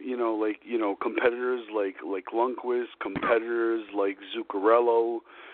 Guys who actually go out there and give 100% effort. I mean, look at Nash. I mean, Nash in the Montreal series was a completely different player than Nash was in Ottawa. Nash in the Ottawa series was back to being the old Nash again. I think personally, as far as Nash, I think that he's hurt. He was hurt because they kept giving him maintenance days, so-called, I think that after Montreal series. Okay, Gene, Erik Karlsson played with 2 fractures in his fucking heel. So if you want to talk about hurt, okay, he was still the best player in the series with having 2 fractures in his right heel. And you could noticeably see that he wasn't the fluid skater that he normally is, and he still dominated. He was the best player in that series. See, I'm going back to the same thing. We spoke about it through the year. Some people can tolerate pain better than others, and I think that, Nash is just not that type of a specimen that, tolerate pain, but Nash wasn't the issue. He really wasn't, And Lundqvist, I think, put a subpar performance. I don't think he was at his game the entire year, Well, he put a subpar performance during the year, but I think he put a spectacular performance during the playoffs. If it wasn't for Lundqvist, I don't think he did as well against Ottawa as he did against Montreal. I thought he did great against Montreal. If it wasn't for Lundqvist, we would have never made it out of the Montreal series, and if it wasn't for Lundqvist, we probably would have been swept by Ottawa. Bottom line is I was picking on that group. Lundqvist is the last guy that I'm pointing my finger at. Oh, I'm not pointing a finger at Lundqvist. I don't think it was. I think there's a lot of fingers to point. I don't think Lundqvist is one of them. But I feel about the coaching in this of AV.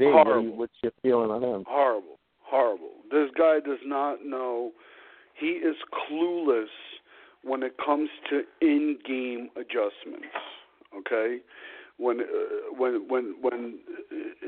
like me and Gene were talking and we were down, this was last game and we were down 2-0. I told Gene, we were texting each other, and I was like, if I'm AV, I come out in the second period with completely different line combinations, just to try to throw Ottawa, just to confuse them a little bit. And try to throw them off their game. The guy comes back with the same bullshit all the time, and it's already predictable. The Rangers, their lines are they're predictable. Yeah, he may switch one guy from one line to another. I would have switched up the whole lineup. Confused the shit out of Ottawa. And what about Stepan? This guy. Karlsson. They let Karlsson just take over those last 2 games, especially. And by the way, in the beginning of the season, hold on. They didn't let him take over the 2 games. Karlsson's the type of player who takes over a game. You can't stop him. You could only contain him. I know, but you can listen. If you play the right defense, you can contain guys. Teams. Well, speaking about defense, get contained. The thing is with the defense, Girardi and Stahl, these guys are done. Yeah, they got to go. I agree. It's time to move on. But can they get rid of them? Can they dump those contracts? Well, they can dump both of them, that's for sure.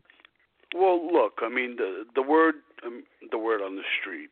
The word is that Girardi's being bought out. That's almost like a definite. As far as Stahl is concerned, from what I've been reading, that Stahl all of a sudden does have some value in the league.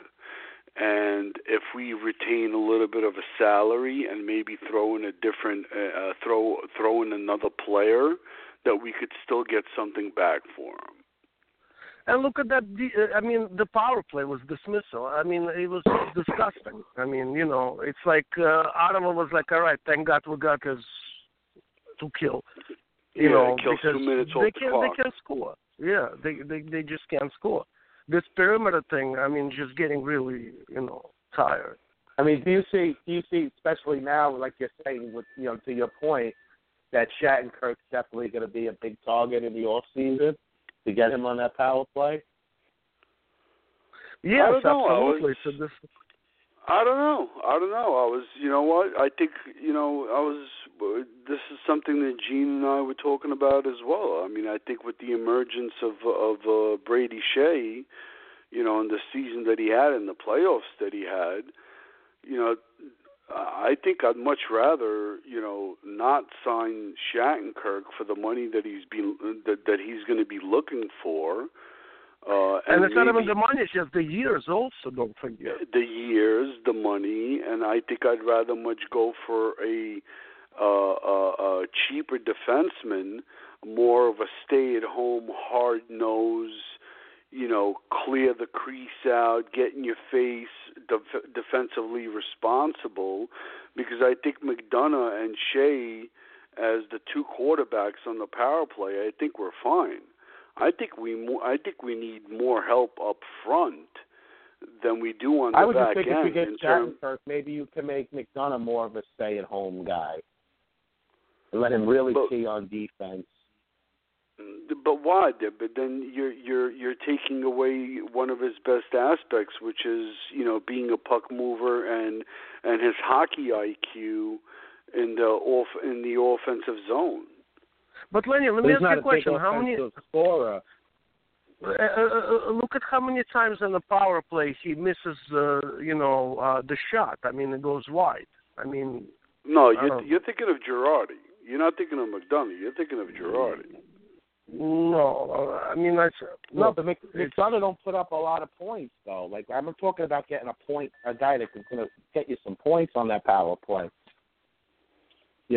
Consistently. I'm saying. I love McDonough. I think he's a great two-way player. I think he's pretty good offensively. I just don't think he's that big-time offensive defenseman. Washington traded for Shattenkirk, thinking that Shattenkirk was going to put him over the top, and clearly Washington has better forwards, a better group of forwards than the Rangers do. What the fuck did Shattenkirk? What did he add to the to Washington's success? I personally think that is really Ovechkin just can't play in the right. I don't know what's up with Ovechkin. Right, he doesn't play well in playoffs. Absolutely. I mean, TJ Oshie was their best player.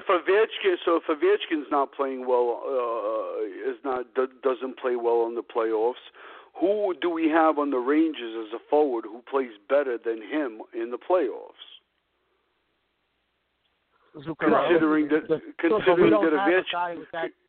Ovechkin's a superstar player, though. Rangers don't have a superstar player. Rangers just got a good team, good players, but they don't have that Ovechkin type of guy, And the problem is you don't trade for a guy like that. Nobody's going to give him to you. You have to draft someone like that, You're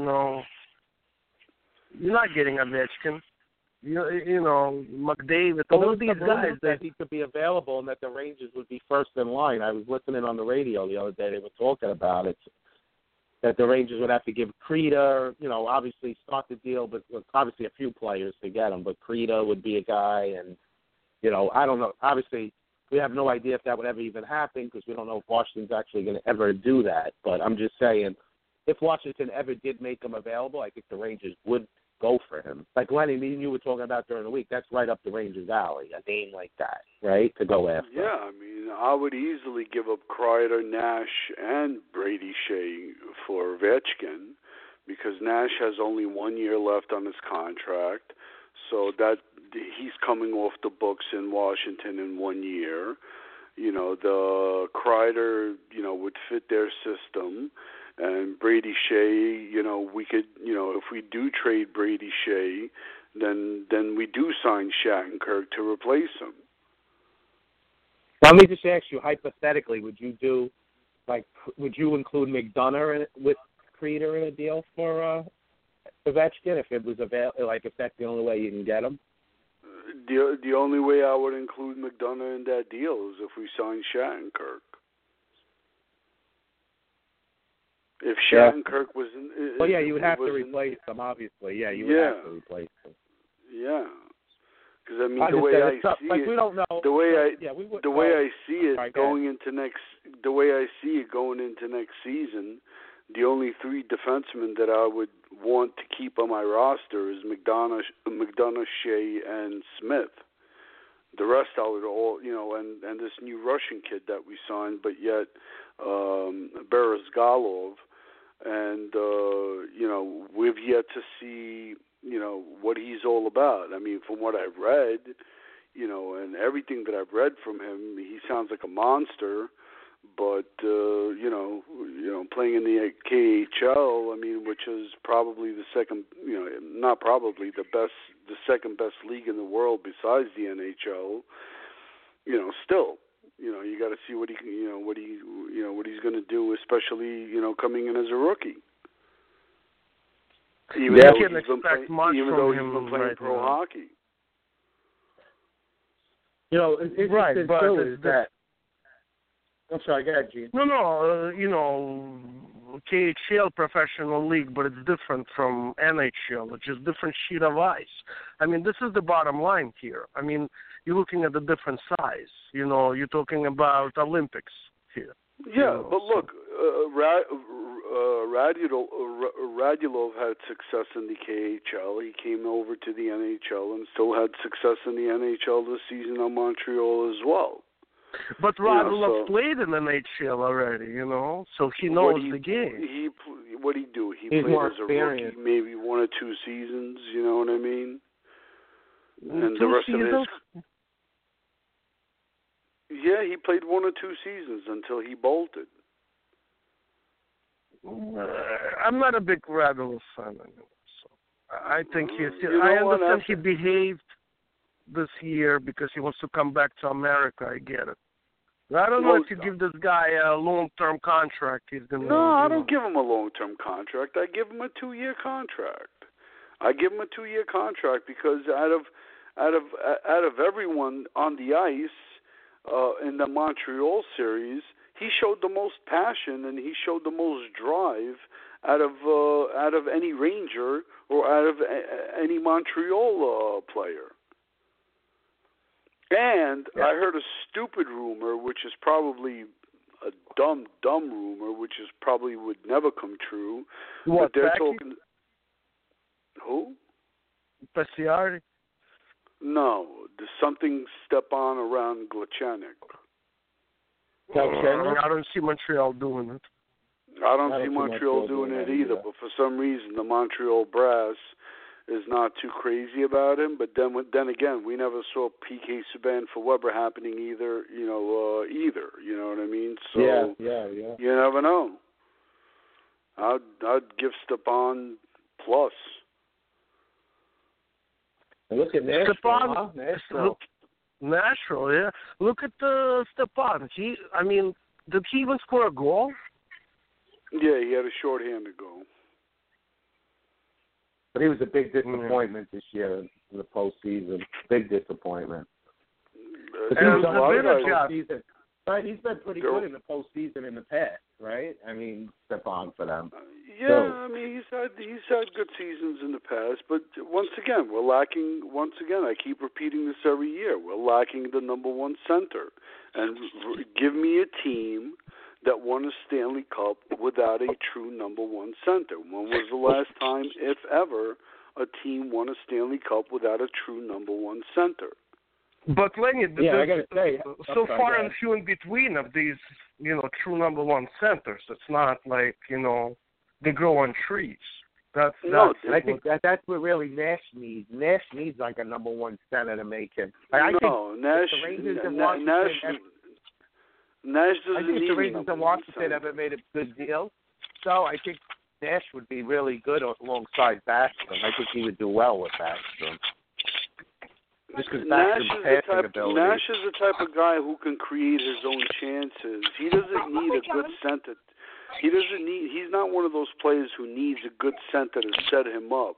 Nash is the type of player who can create his own chances when he's playing his game, which is a power game and driving to the net.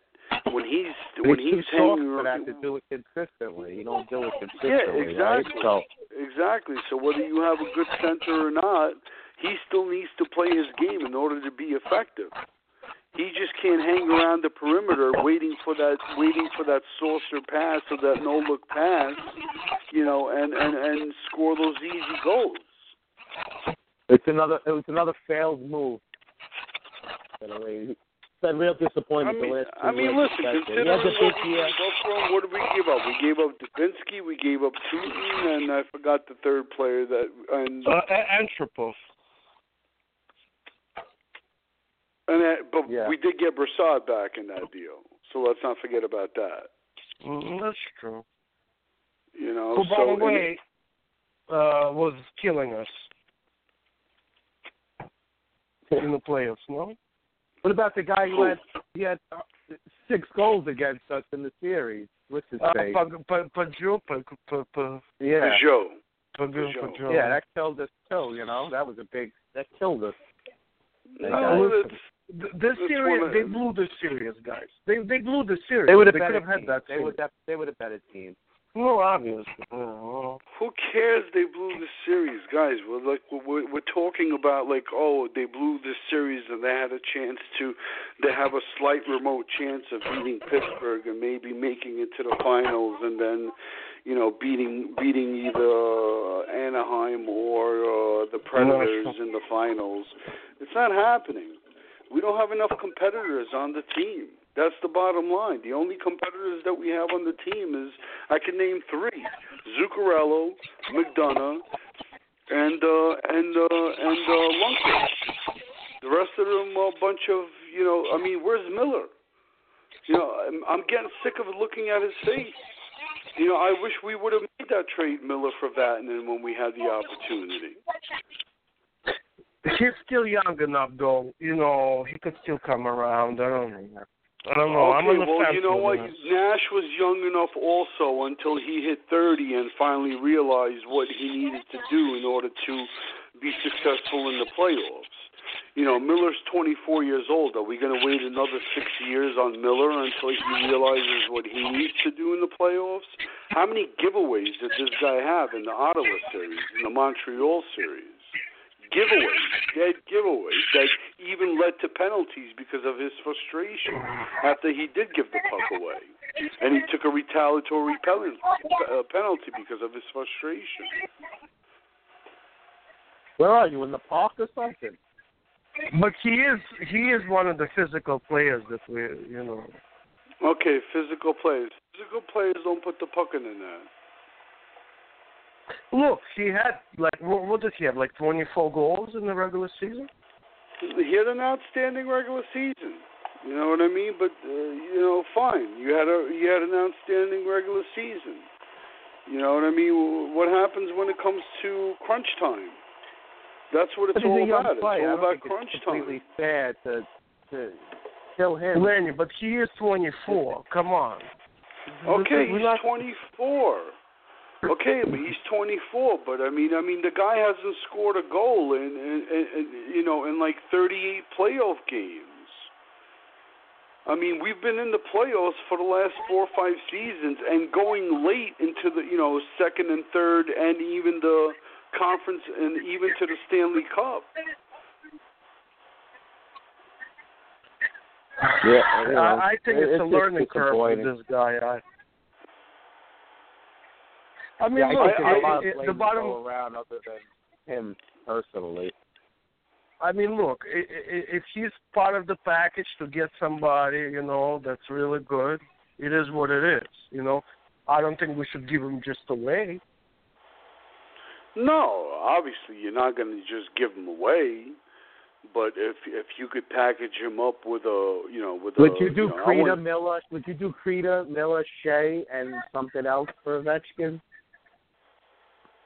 Listen, Anthony, honestly, I would give anything for Ovechkin. Me too. But at the end of the day, though, first of all, they're not doing it. They're going to resign him, guys. They're not going to let him go. This is a franchise player right there. That's number one. Number two, I mean, what about his playoff performances, Ovechkin? I mean, he wasn't exactly a dominant. Ovechkin's a point a game in the playoffs. So, throughout his career, Ovechkin's a point a game in the playoffs. So let's not. But I don't see him getting the game-winning goals. His problem is the monster called Crosby and Malkin that he just can't overcome those guys. Yeah, I agree. Me and Vadim were texting each other also. He's like, this guy Ovechkin, he's already in the World Cup. That's what. No, he didn't go. He didn't go this year. He didn't? Playing. Yeah, he's got an injury. He's got his injury. He wants to get his injury, cured. He's not playing. He told us. He pulled out. He pulled out because he's probably too disappointed with the end of the season again. He's going to pretend he's hurt. The only problem with Ovechkin is... You guys think Pittsburgh the only problem with going to win again? Say it again? You guys think Pittsburgh's going to win this thing again? Win the whole thing again? Yeah, probably. Listen, guys, trades are very nice, I get it. But at the end of the day,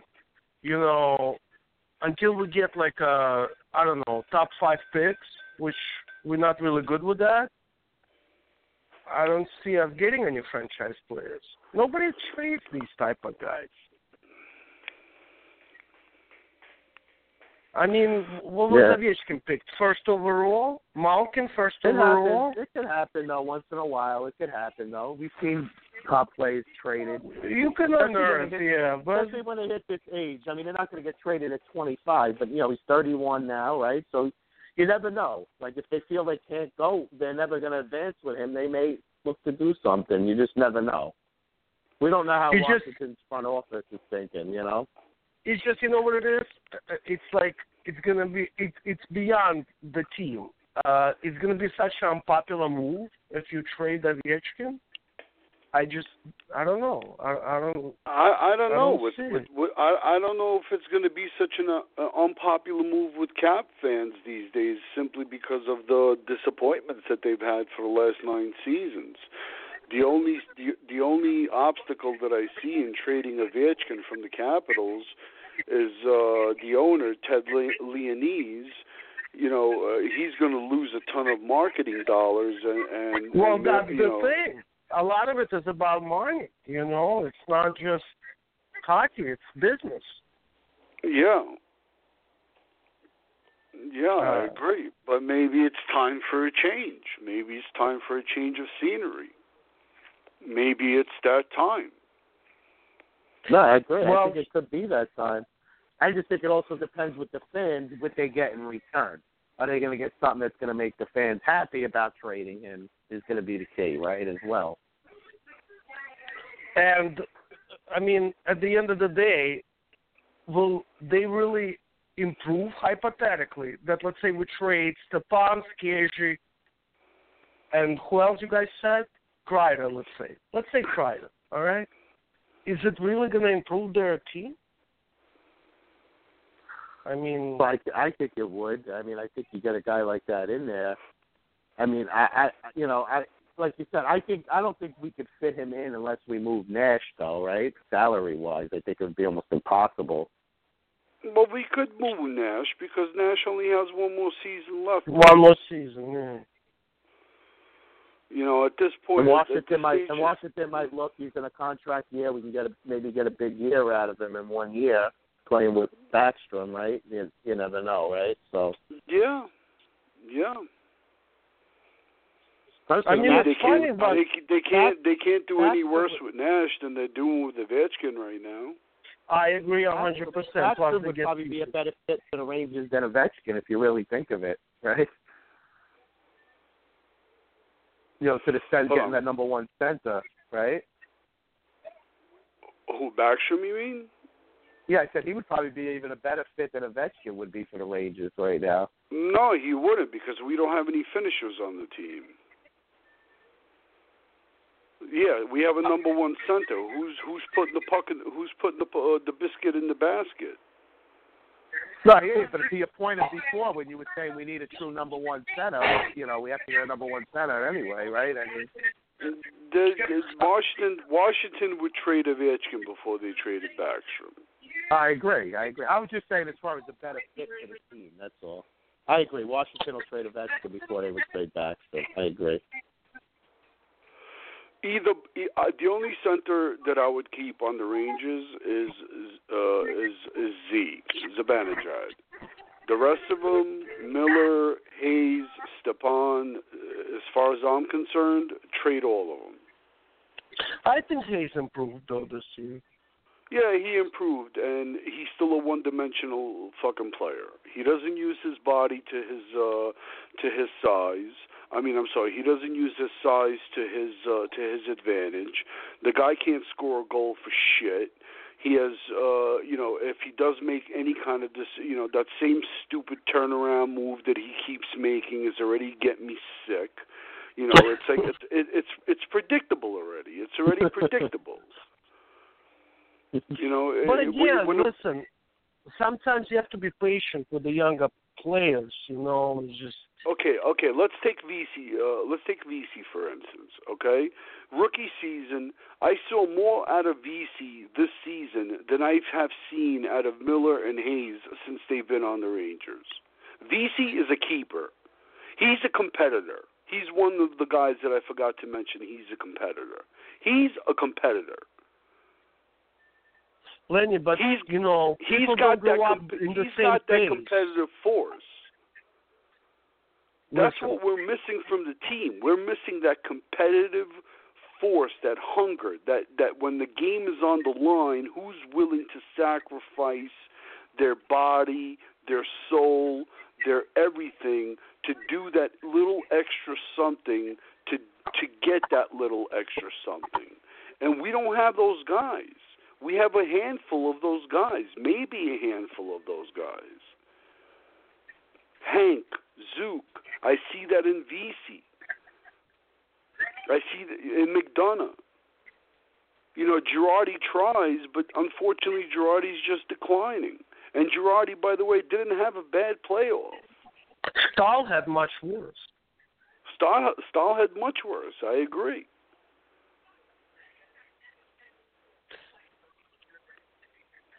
They have a lot of work to do.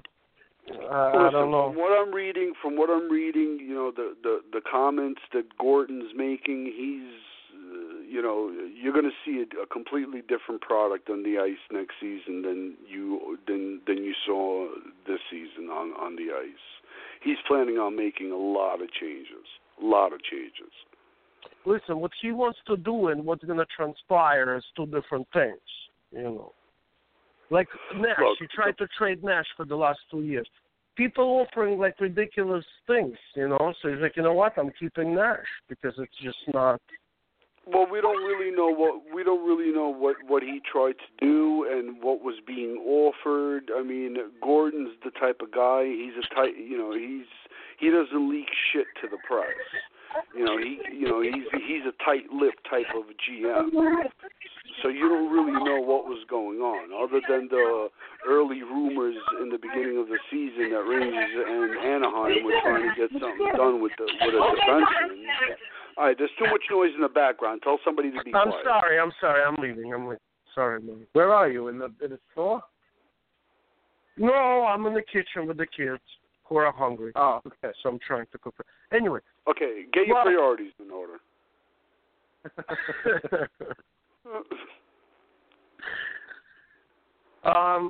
Well, anyway, so what do you guys think?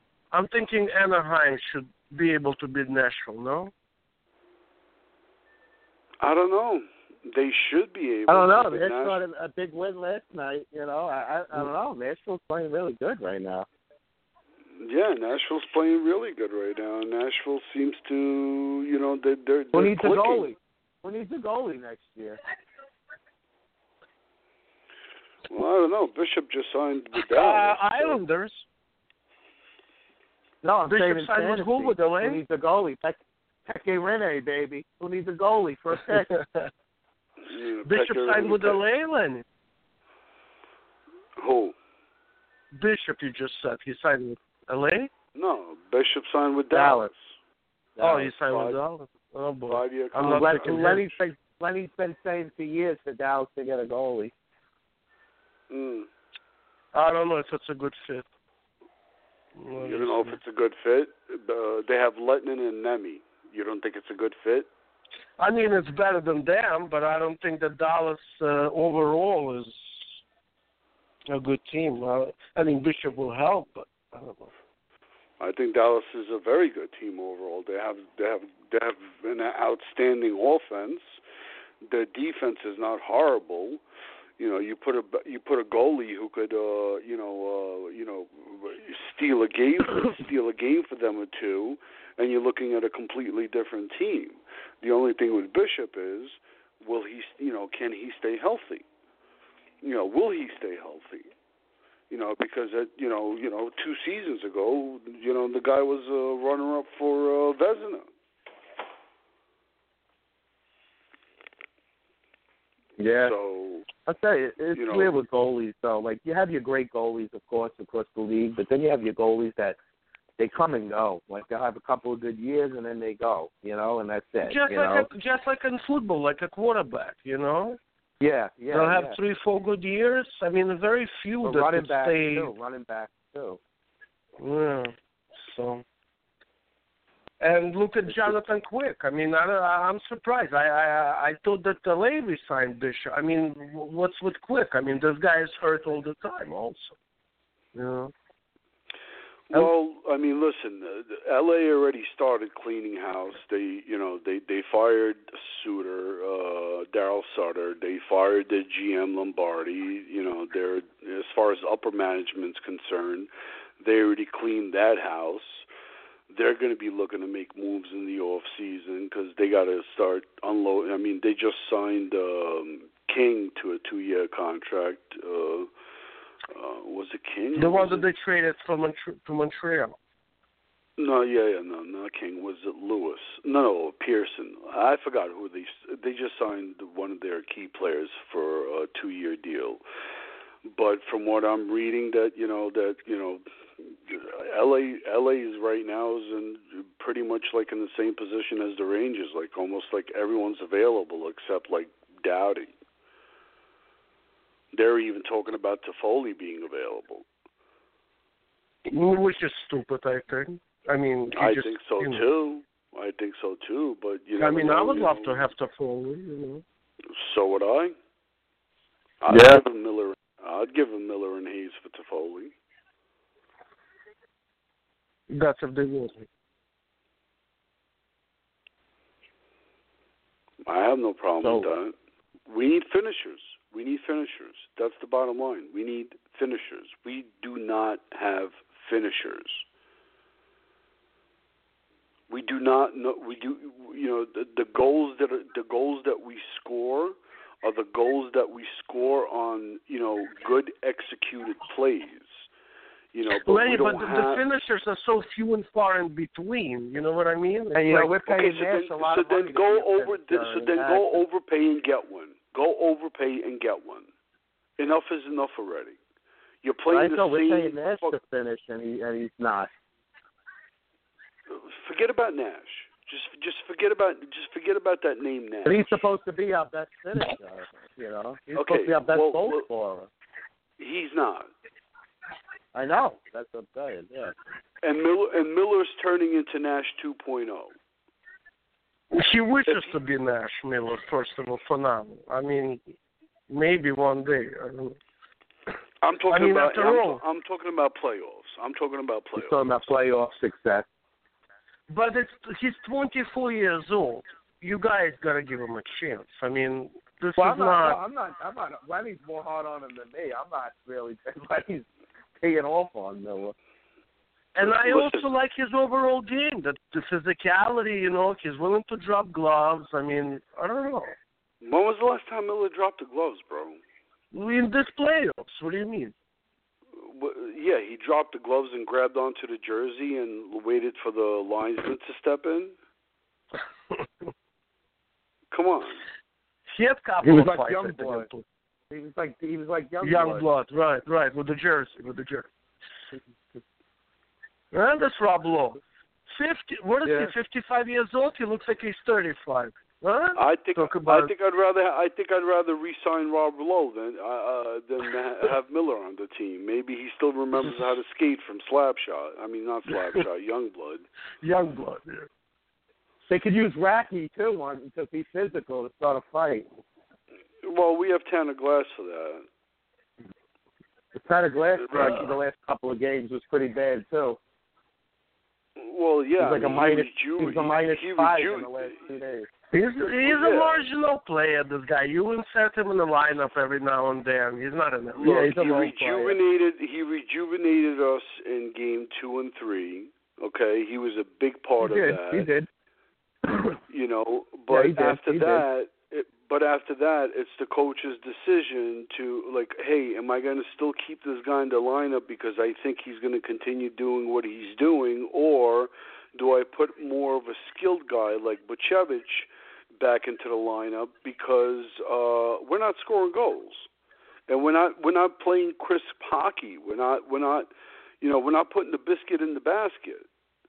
Well, Buchevich is not projected to be a goal scorer anyway. You know, he's more in the fold of like Kuznetsov, you know, from Washington. But you never know. You know. No, I mean, I think Butch could put up 30 goals in this league. From what I've seen so far from him, from the shot that he has, from his hockey IQ, from his shot selection, and just his shot, he could easily be a 30-goal scorer in this league. But again, like you said, it's all about playoffs, you know. It's all about playoffs. I mean, granted, it's all about playoffs. But, I mean, the kid was a rookie. He missed half the season due to injury. You know, you have a moron for a coach, you know, and, you know, all those things combined together is a recipe for disaster. First and foremost, I think who needs to go is the coach before you trade anyone. The guy just does not know how to manage a game in in-game. Like in a in-game, he doesn't know how to adjust to an in-game situation. He gets out-coached every single series by lesser coaches. By not what I mean by lesser coaches, but what I mean by coaches who have less experience than him. I say bring Colin Campbell back. Yeah. Everybody out there listening, hang in there. A few minutes. We're going to go a little past 1. We're still, talking. It's almost 1 o'clock, so just hang in there. We're going a little past 1. Yeah, so what would you be your one, like, so, all right, actually, first I wanted to ask you guys, what do you think we're most likely to lose in this expansion draft? Ronta. Yeah, Ronta, right? 100%. He's affordable. They need a goalie. He's a solid goal. Some Ranger fans are crazy. I heard them call WFAN this week saying trade Lundqvist and let Ronta be the starting goalie. That's retarded. Yeah, that's a wonderful idea. Yeah, I know. Those are the people that, you lose, they point the fingers at everybody, It's the finger point. But I'll tell you, losing Ronta is going to hurt too. Let me tell you. Talk about injuries. Lundqvist wasn't exactly the healthy specimen in the past few years either, Well, I'll be honest with you. I think with Allaire as our coach, as our goalie coach, I think if no matter who we bring in as a backup, I think he'll be fine. I think, Allaire is the best goaltending coach in the NHL. He is. I agree.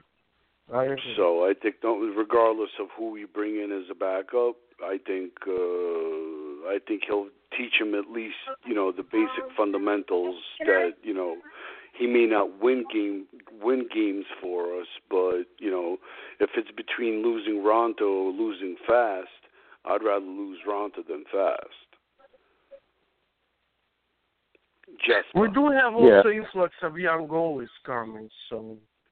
Yeah, we got that kid Sorokin, who's dominated the NHL this season, dominated the KHL this season, dominated the KHL playoffs, and he may not be coming over next season, but he's going to be coming over the following season. And he's as of right now, he's considered one of the top 3 prospect goalies in the world. Yeah, hopefully. So Because obviously, Lundqvist is 35, so in a couple of years, they're going to need somebody. So. Right. Yeah. Yeah, I'd say bring him over quick, sooner rather than later. So at least he can adjust. Yeah. He can not only adjust, but he could, get some guidance. Learn from Lundqvist. Hank. Learn from Lundqvist. Yeah. So yeah. I think he's under contract for one more season, but I think there's a buyout clause in that contract. I'm just not, from what I'm reading, I'm just not sure if he wants to come over this season or the following season. So he probably wants to come over when they're almost ready to put him in, where he could play, right? More. Well, yeah, at least he could play a backup role and start 25 games a season. 25 games. Or at least throw him in an AHL so he can have a full season. Or throw him in the AHL, yeah. I agree.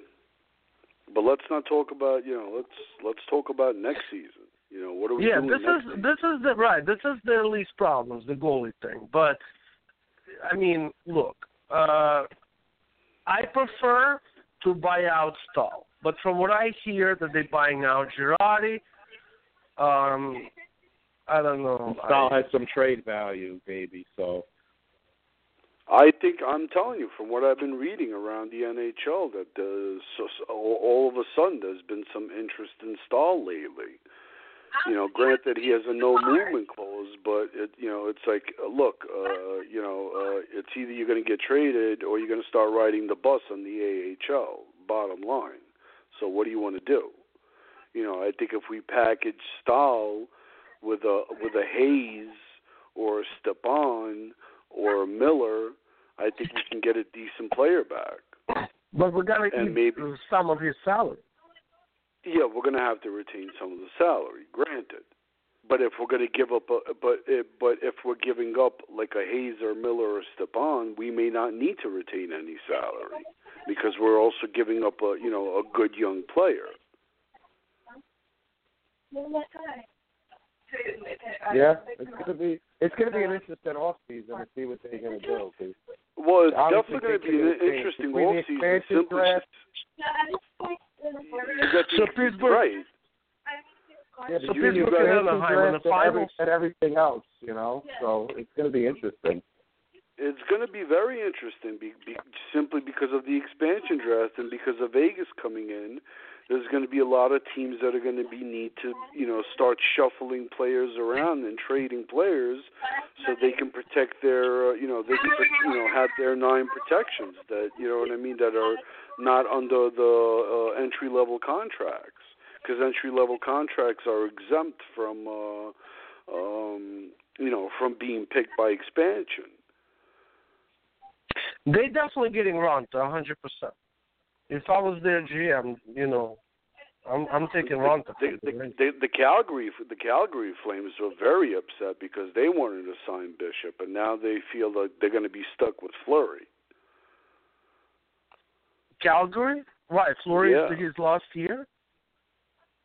I don't think it's his last year, but I think he only has maybe like 1 year left or something like that. And I don't think Vegas is going to pick. Obviously, if you were Vegas, you would rather pick Ronta than you would rather pick Fleury. Unless Fleury, even if Fleury does, I mean, obviously they're not gonna take Fleury out and put Murray in at this point. You know what I mean? His They're contract is going. obscene, Fleury. What is he making? Like $6-7 million a year? 6-7 million a year, yeah, granted, but I don't think there's too many years left on that contract. There may be like 2 more years left on that contract, max. He got that contract a long time ago. I think he got that contract like the year after they won the cup.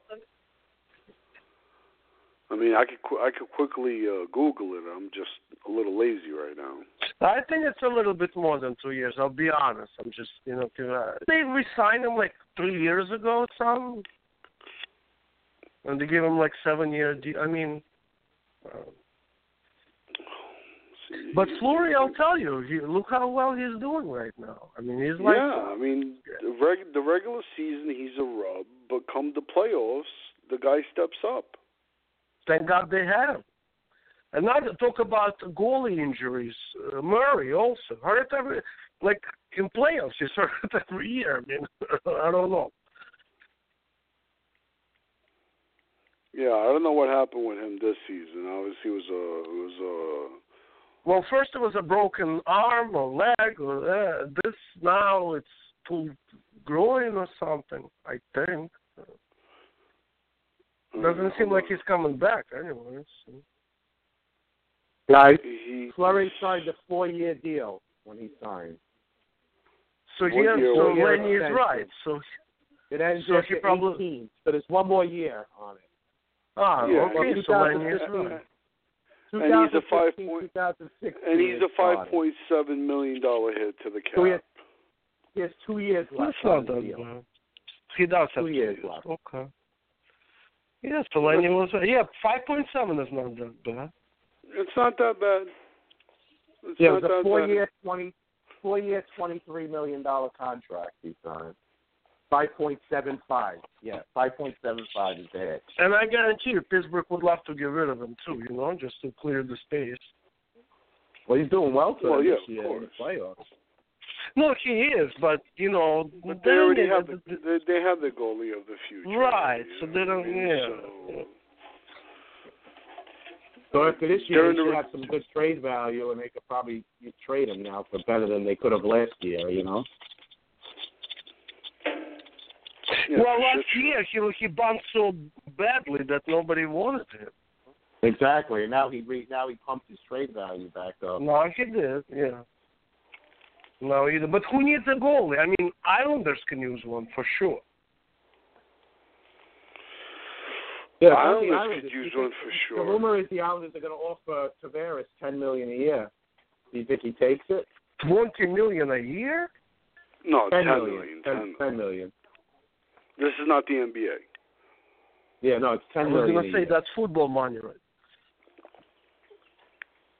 I don't know what's going to happen with Tavares, to be quite honest with you. I mean, does he stick around and show loyalty, or does he just give up on the fact that, the management between, Mr. Computer Boy and Mr. Backup Goalie as a GM, I mean, how much trust is, I don't know.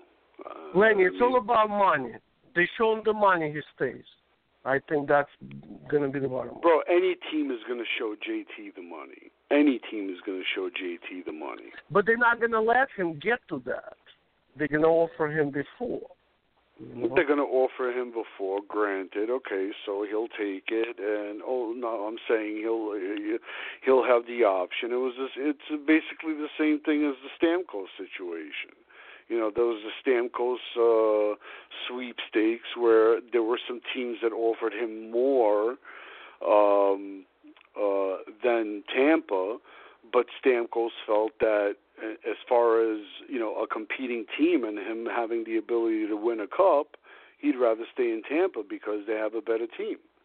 Guys, keep forgetting one thing. Does JT feel the same? Does JT feel that by taking the same money that another team would be offering him, does he feel that he has a good enough chance or a better chance or the same chance of winning of winning on the Islanders, especially if the Islanders are in a mess right now, getting kicked out of Brooklyn. God knows where they're going to be playing next. I mean, there's a whole bunch of drama going on over there. The problem is this. You know, we're looking at these players like chess pieces, but at the end of the day, like Stamkos, for example, he lived in Tampa, what, 7 years already? 6 years? Perhaps he has a wife already. I don't know if he's married or not, by the way. You know, maybe a girlfriend. To uproot yourself, that's also something that isn't in the consideration. You know, it's You're not right. just... You're right. Gene, you're 100% right. When you're making $80,000 a year, uprooting yourself is a difficult thing. When you're making $10 million a year, uprooting yourself and moving to a different city is a completely different animal.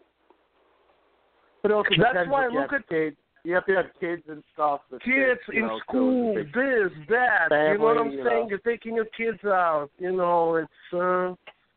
Plus, listen, don't forget about the missus. Missus is already all right. You know, if you're making, like Lenny said, you know, whatever, $10 million a year, she's like, all right, so for an extra $2 million, I'm going to go to Texas now. Yes. You know, because that's part of the gig.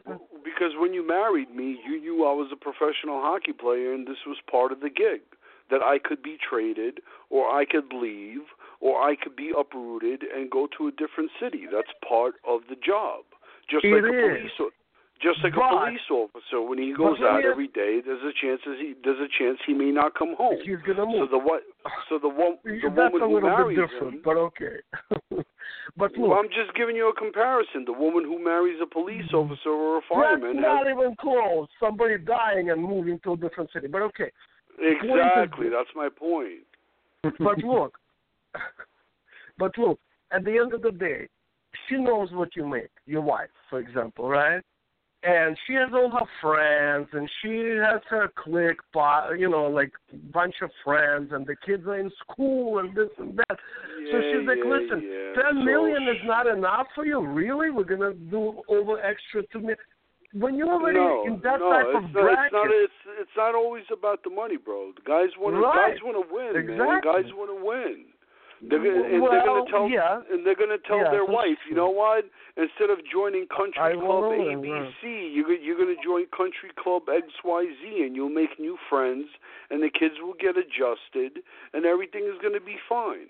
And after I retire, you know, after my career is over, if you want to go back to your hometown and be with mommy and daddy, we can do that.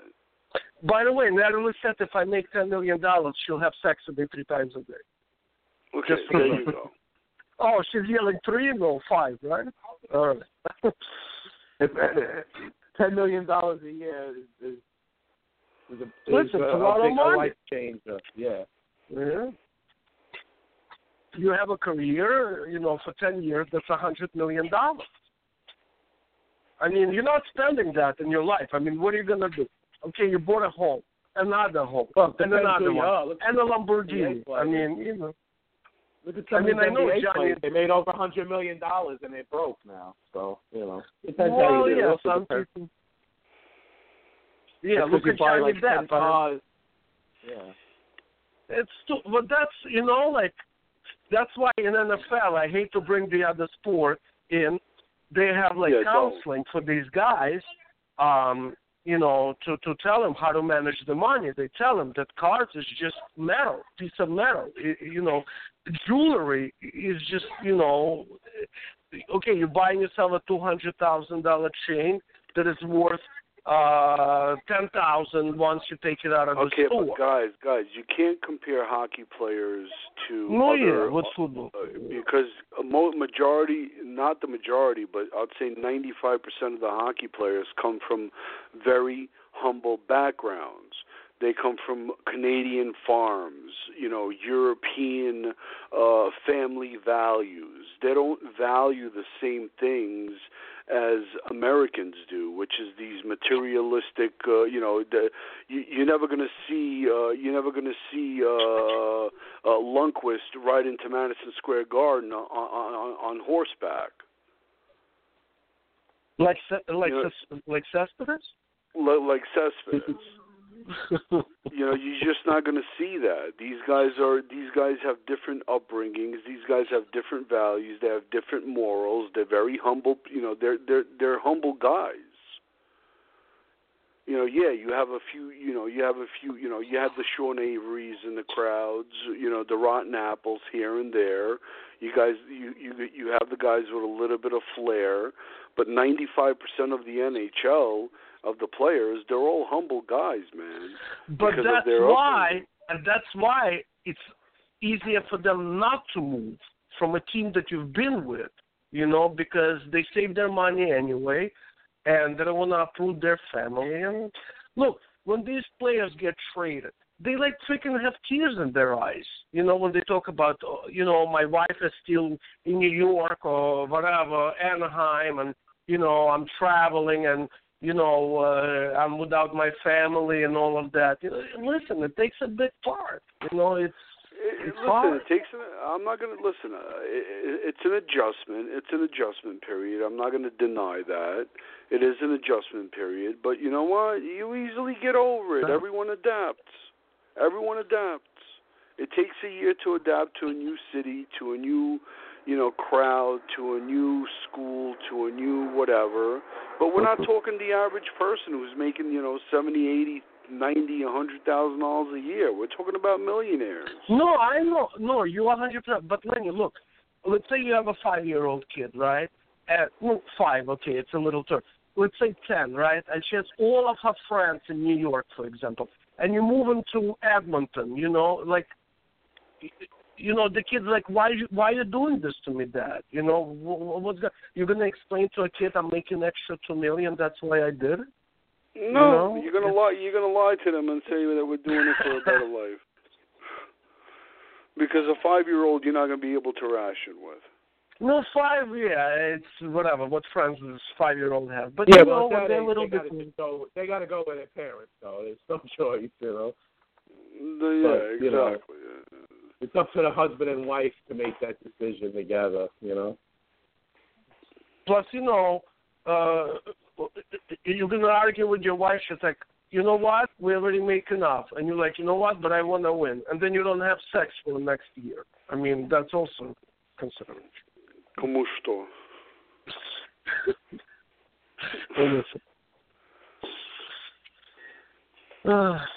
Anyway, right, so guys, Rangers are done. Yeah, we're done. Rangers are done. Penguins are probably going to win again. And it looks that way. We got an expansion draft, a draft, and a lot coming on free agency in the next couple of months. So it should definitely be an interesting time for the NHL and for the Rangers. It's certainly going to be fun to see what everybody does, and you know, and like Lenny said, it's not just the Rangers. I mean, there's a lot of teams that are looking to make changes. And by the way, Philadelphia, I think, is going to make a lot of changes too. You know. Yeah, I think so too. Because they haven't been around the playoffs. They haven't seen playoffs. But it'll be interesting to see what players become available. Look for Giroux to possibly be traded. Look for Giroux How to about this? possibly be traded. I'll settle for Wade Simmons.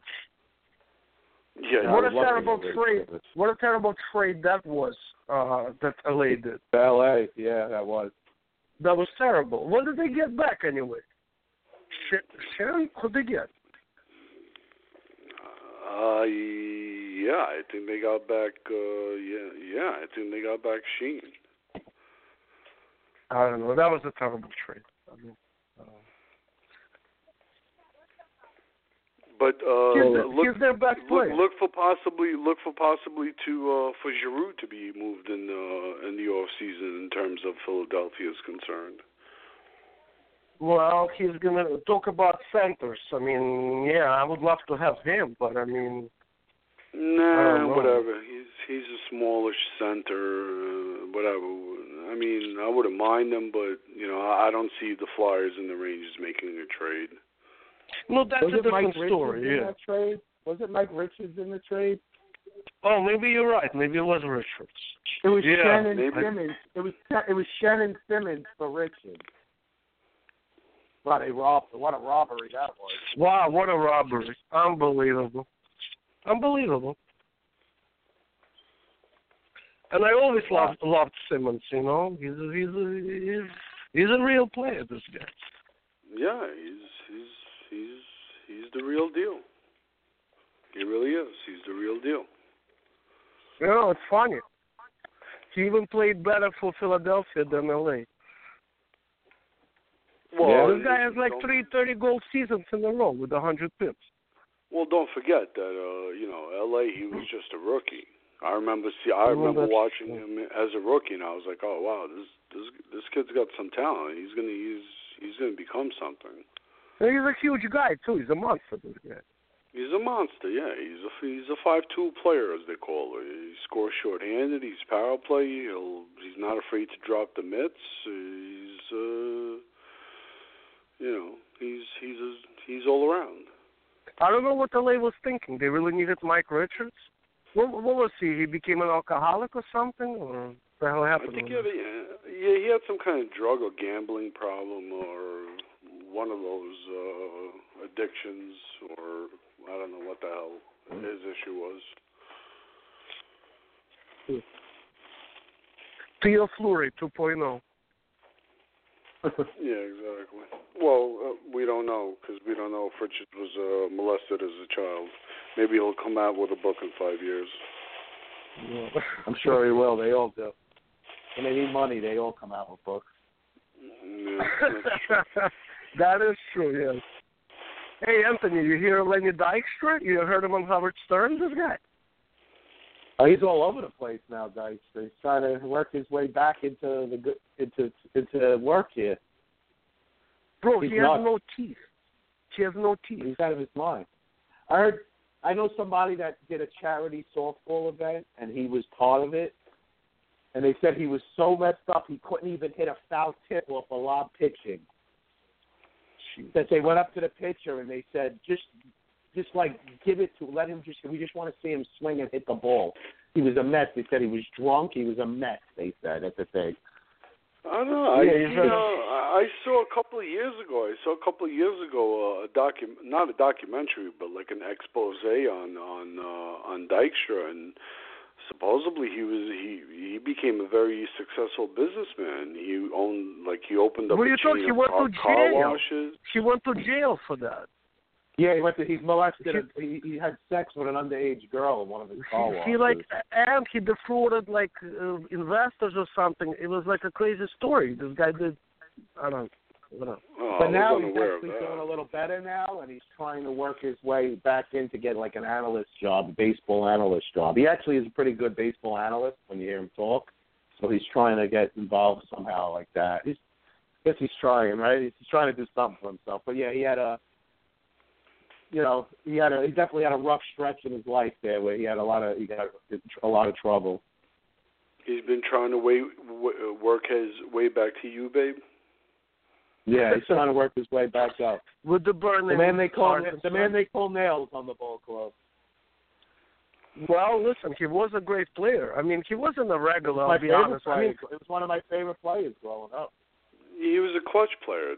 That's what the clutch Rangers for the need. Mets, and then he took off on the Phillies, like really with power and stuff. But that's when he was on steroids and shit. But that's when he really took off.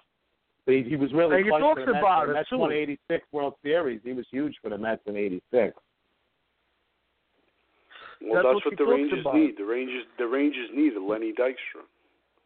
Yeah, they need clutch. One thing nobody can say, the guy was clutch, and the guy gave his all. Every time he was on that field, he played 110%, that guy. I don't know. I truly believe we're going to see a completely different product on the ice next season than we did this season. I really do believe that. But guys, they got to do something. They need to shake up. Well, it's going to hurt, though. We're going to lose some valuable players. Good. But what they add, we got to see what they add. You're going to lose, but maybe you add stuff that make you a better team, right? So that's what we got to see. Exactly. As we are now, we're just a playoff team that's not going to go past the second round, pretty much. That's it. That's it. You know what? And I'd rather not even make the playoffs and just get a better draft pick. I agree 100%. And they're never really top bad 5 enough to get that good. Yeah, they're never really bad enough to get that good draft pick, right? So it's like, yep. Yeah, and when they do get a top 10 draft pick, they usually fuck it up and take McElrath over Tarasenko. How about Pavel Brandl? You like him? How's he doing? No, let's not go that far. Let's look at McElrath and Tarasenko. Well, let's look at McElrath and Fowler. Disgusting. Who they could both had over McElrath. How about Hugh Jackson? Who was left still in the draft? I think it was Getzlaf, right? I'm not sure if it was Getzlaf, but I know that it was somebody good. I know that. Oh, and they knew that Brandon couldn't skate, but yet they still took him. All right, very good.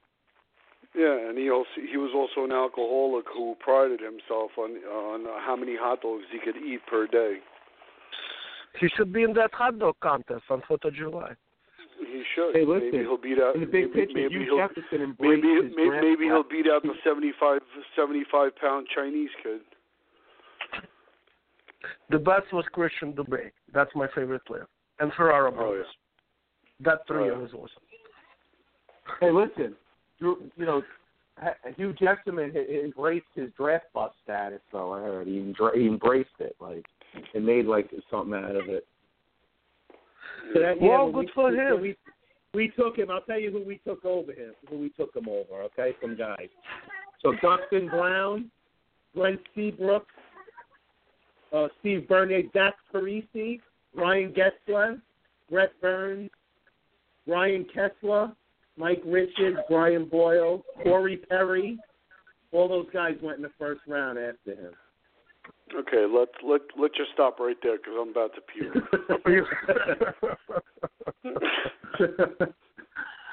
That's pretty sickening right there. Yeah. Oh, man. Sickening is not even the word. See, that's the thing. All right, guys. I'm sorry. Yeah. Yes. Yeah. No, I just wanted to say, again, I hate to bring, different sport. And look at, for example, New York Giants, right? Yeah, some years they're bad, some years they're better, But these guys know what they're doing as an organization. They win games, Yeah.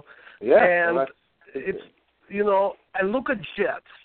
I don't care if they have a first overall pick. They're going to pick Sanchez. And, it all starts at the top, Gene. It all starts at the top. Absolutely. If you don't have great top leadership, smart leadership, you'll never win. Yep, 100%. Look at the Knicks. Anyway, the guys. Knicks are a disaster. Knicks are a disaster. Disaster. And they brought this Phil Jackson. What is he doing? What is this? They should be getting rid of him. That was the worst thing they ever did. He's killing them. He's making it even worse. And now he basically said yesterday again that they're trading Carmelo Anthony. So.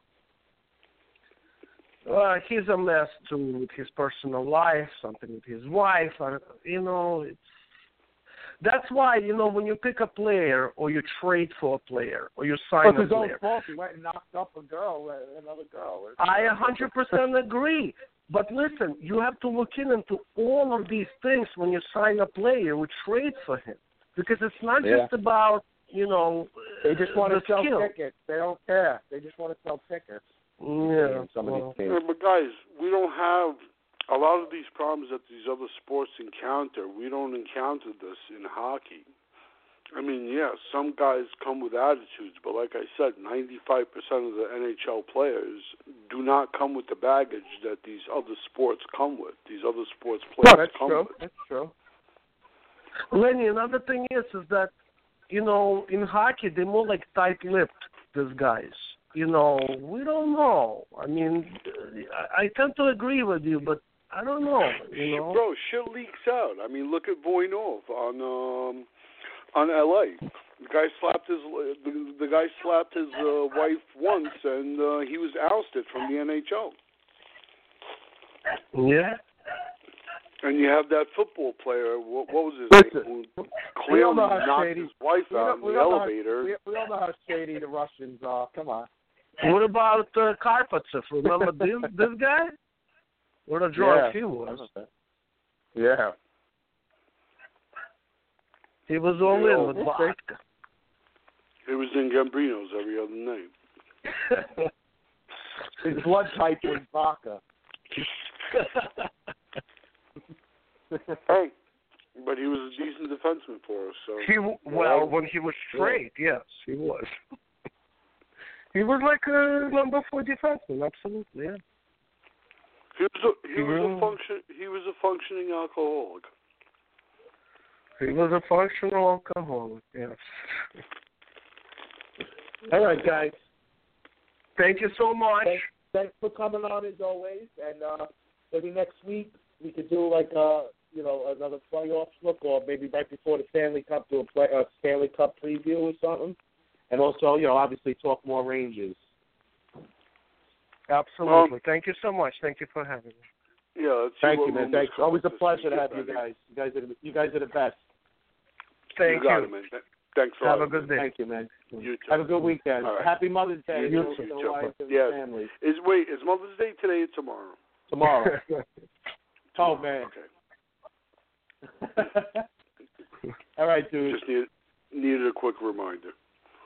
You still got time to go get a card. Yeah.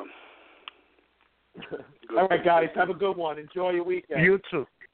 Thank you. you. Man. All right. Talk to you soon, Thanks guys. again. Take care. All right.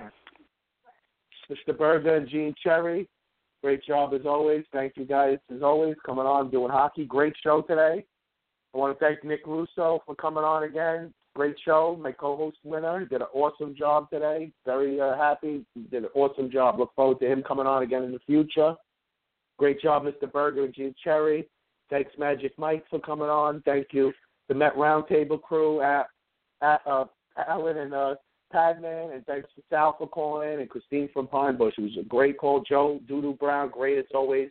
Your analysis as well with baseball and going through Mets and Yankees stuff. So great job, guys. Unbelievable show. I want to wish everybody a happy Mother's Day. Hope everybody, all the ladies out there, all the moms out there, have a great day tomorrow, and enjoy your weekend. I know it's a crappy day tomorrow. It's supposed to clear up by today, but it's supposed to clear up by tomorrow. So enjoy. Happy Mother's Day, and I'll be back next week. More MOJO Sports Show.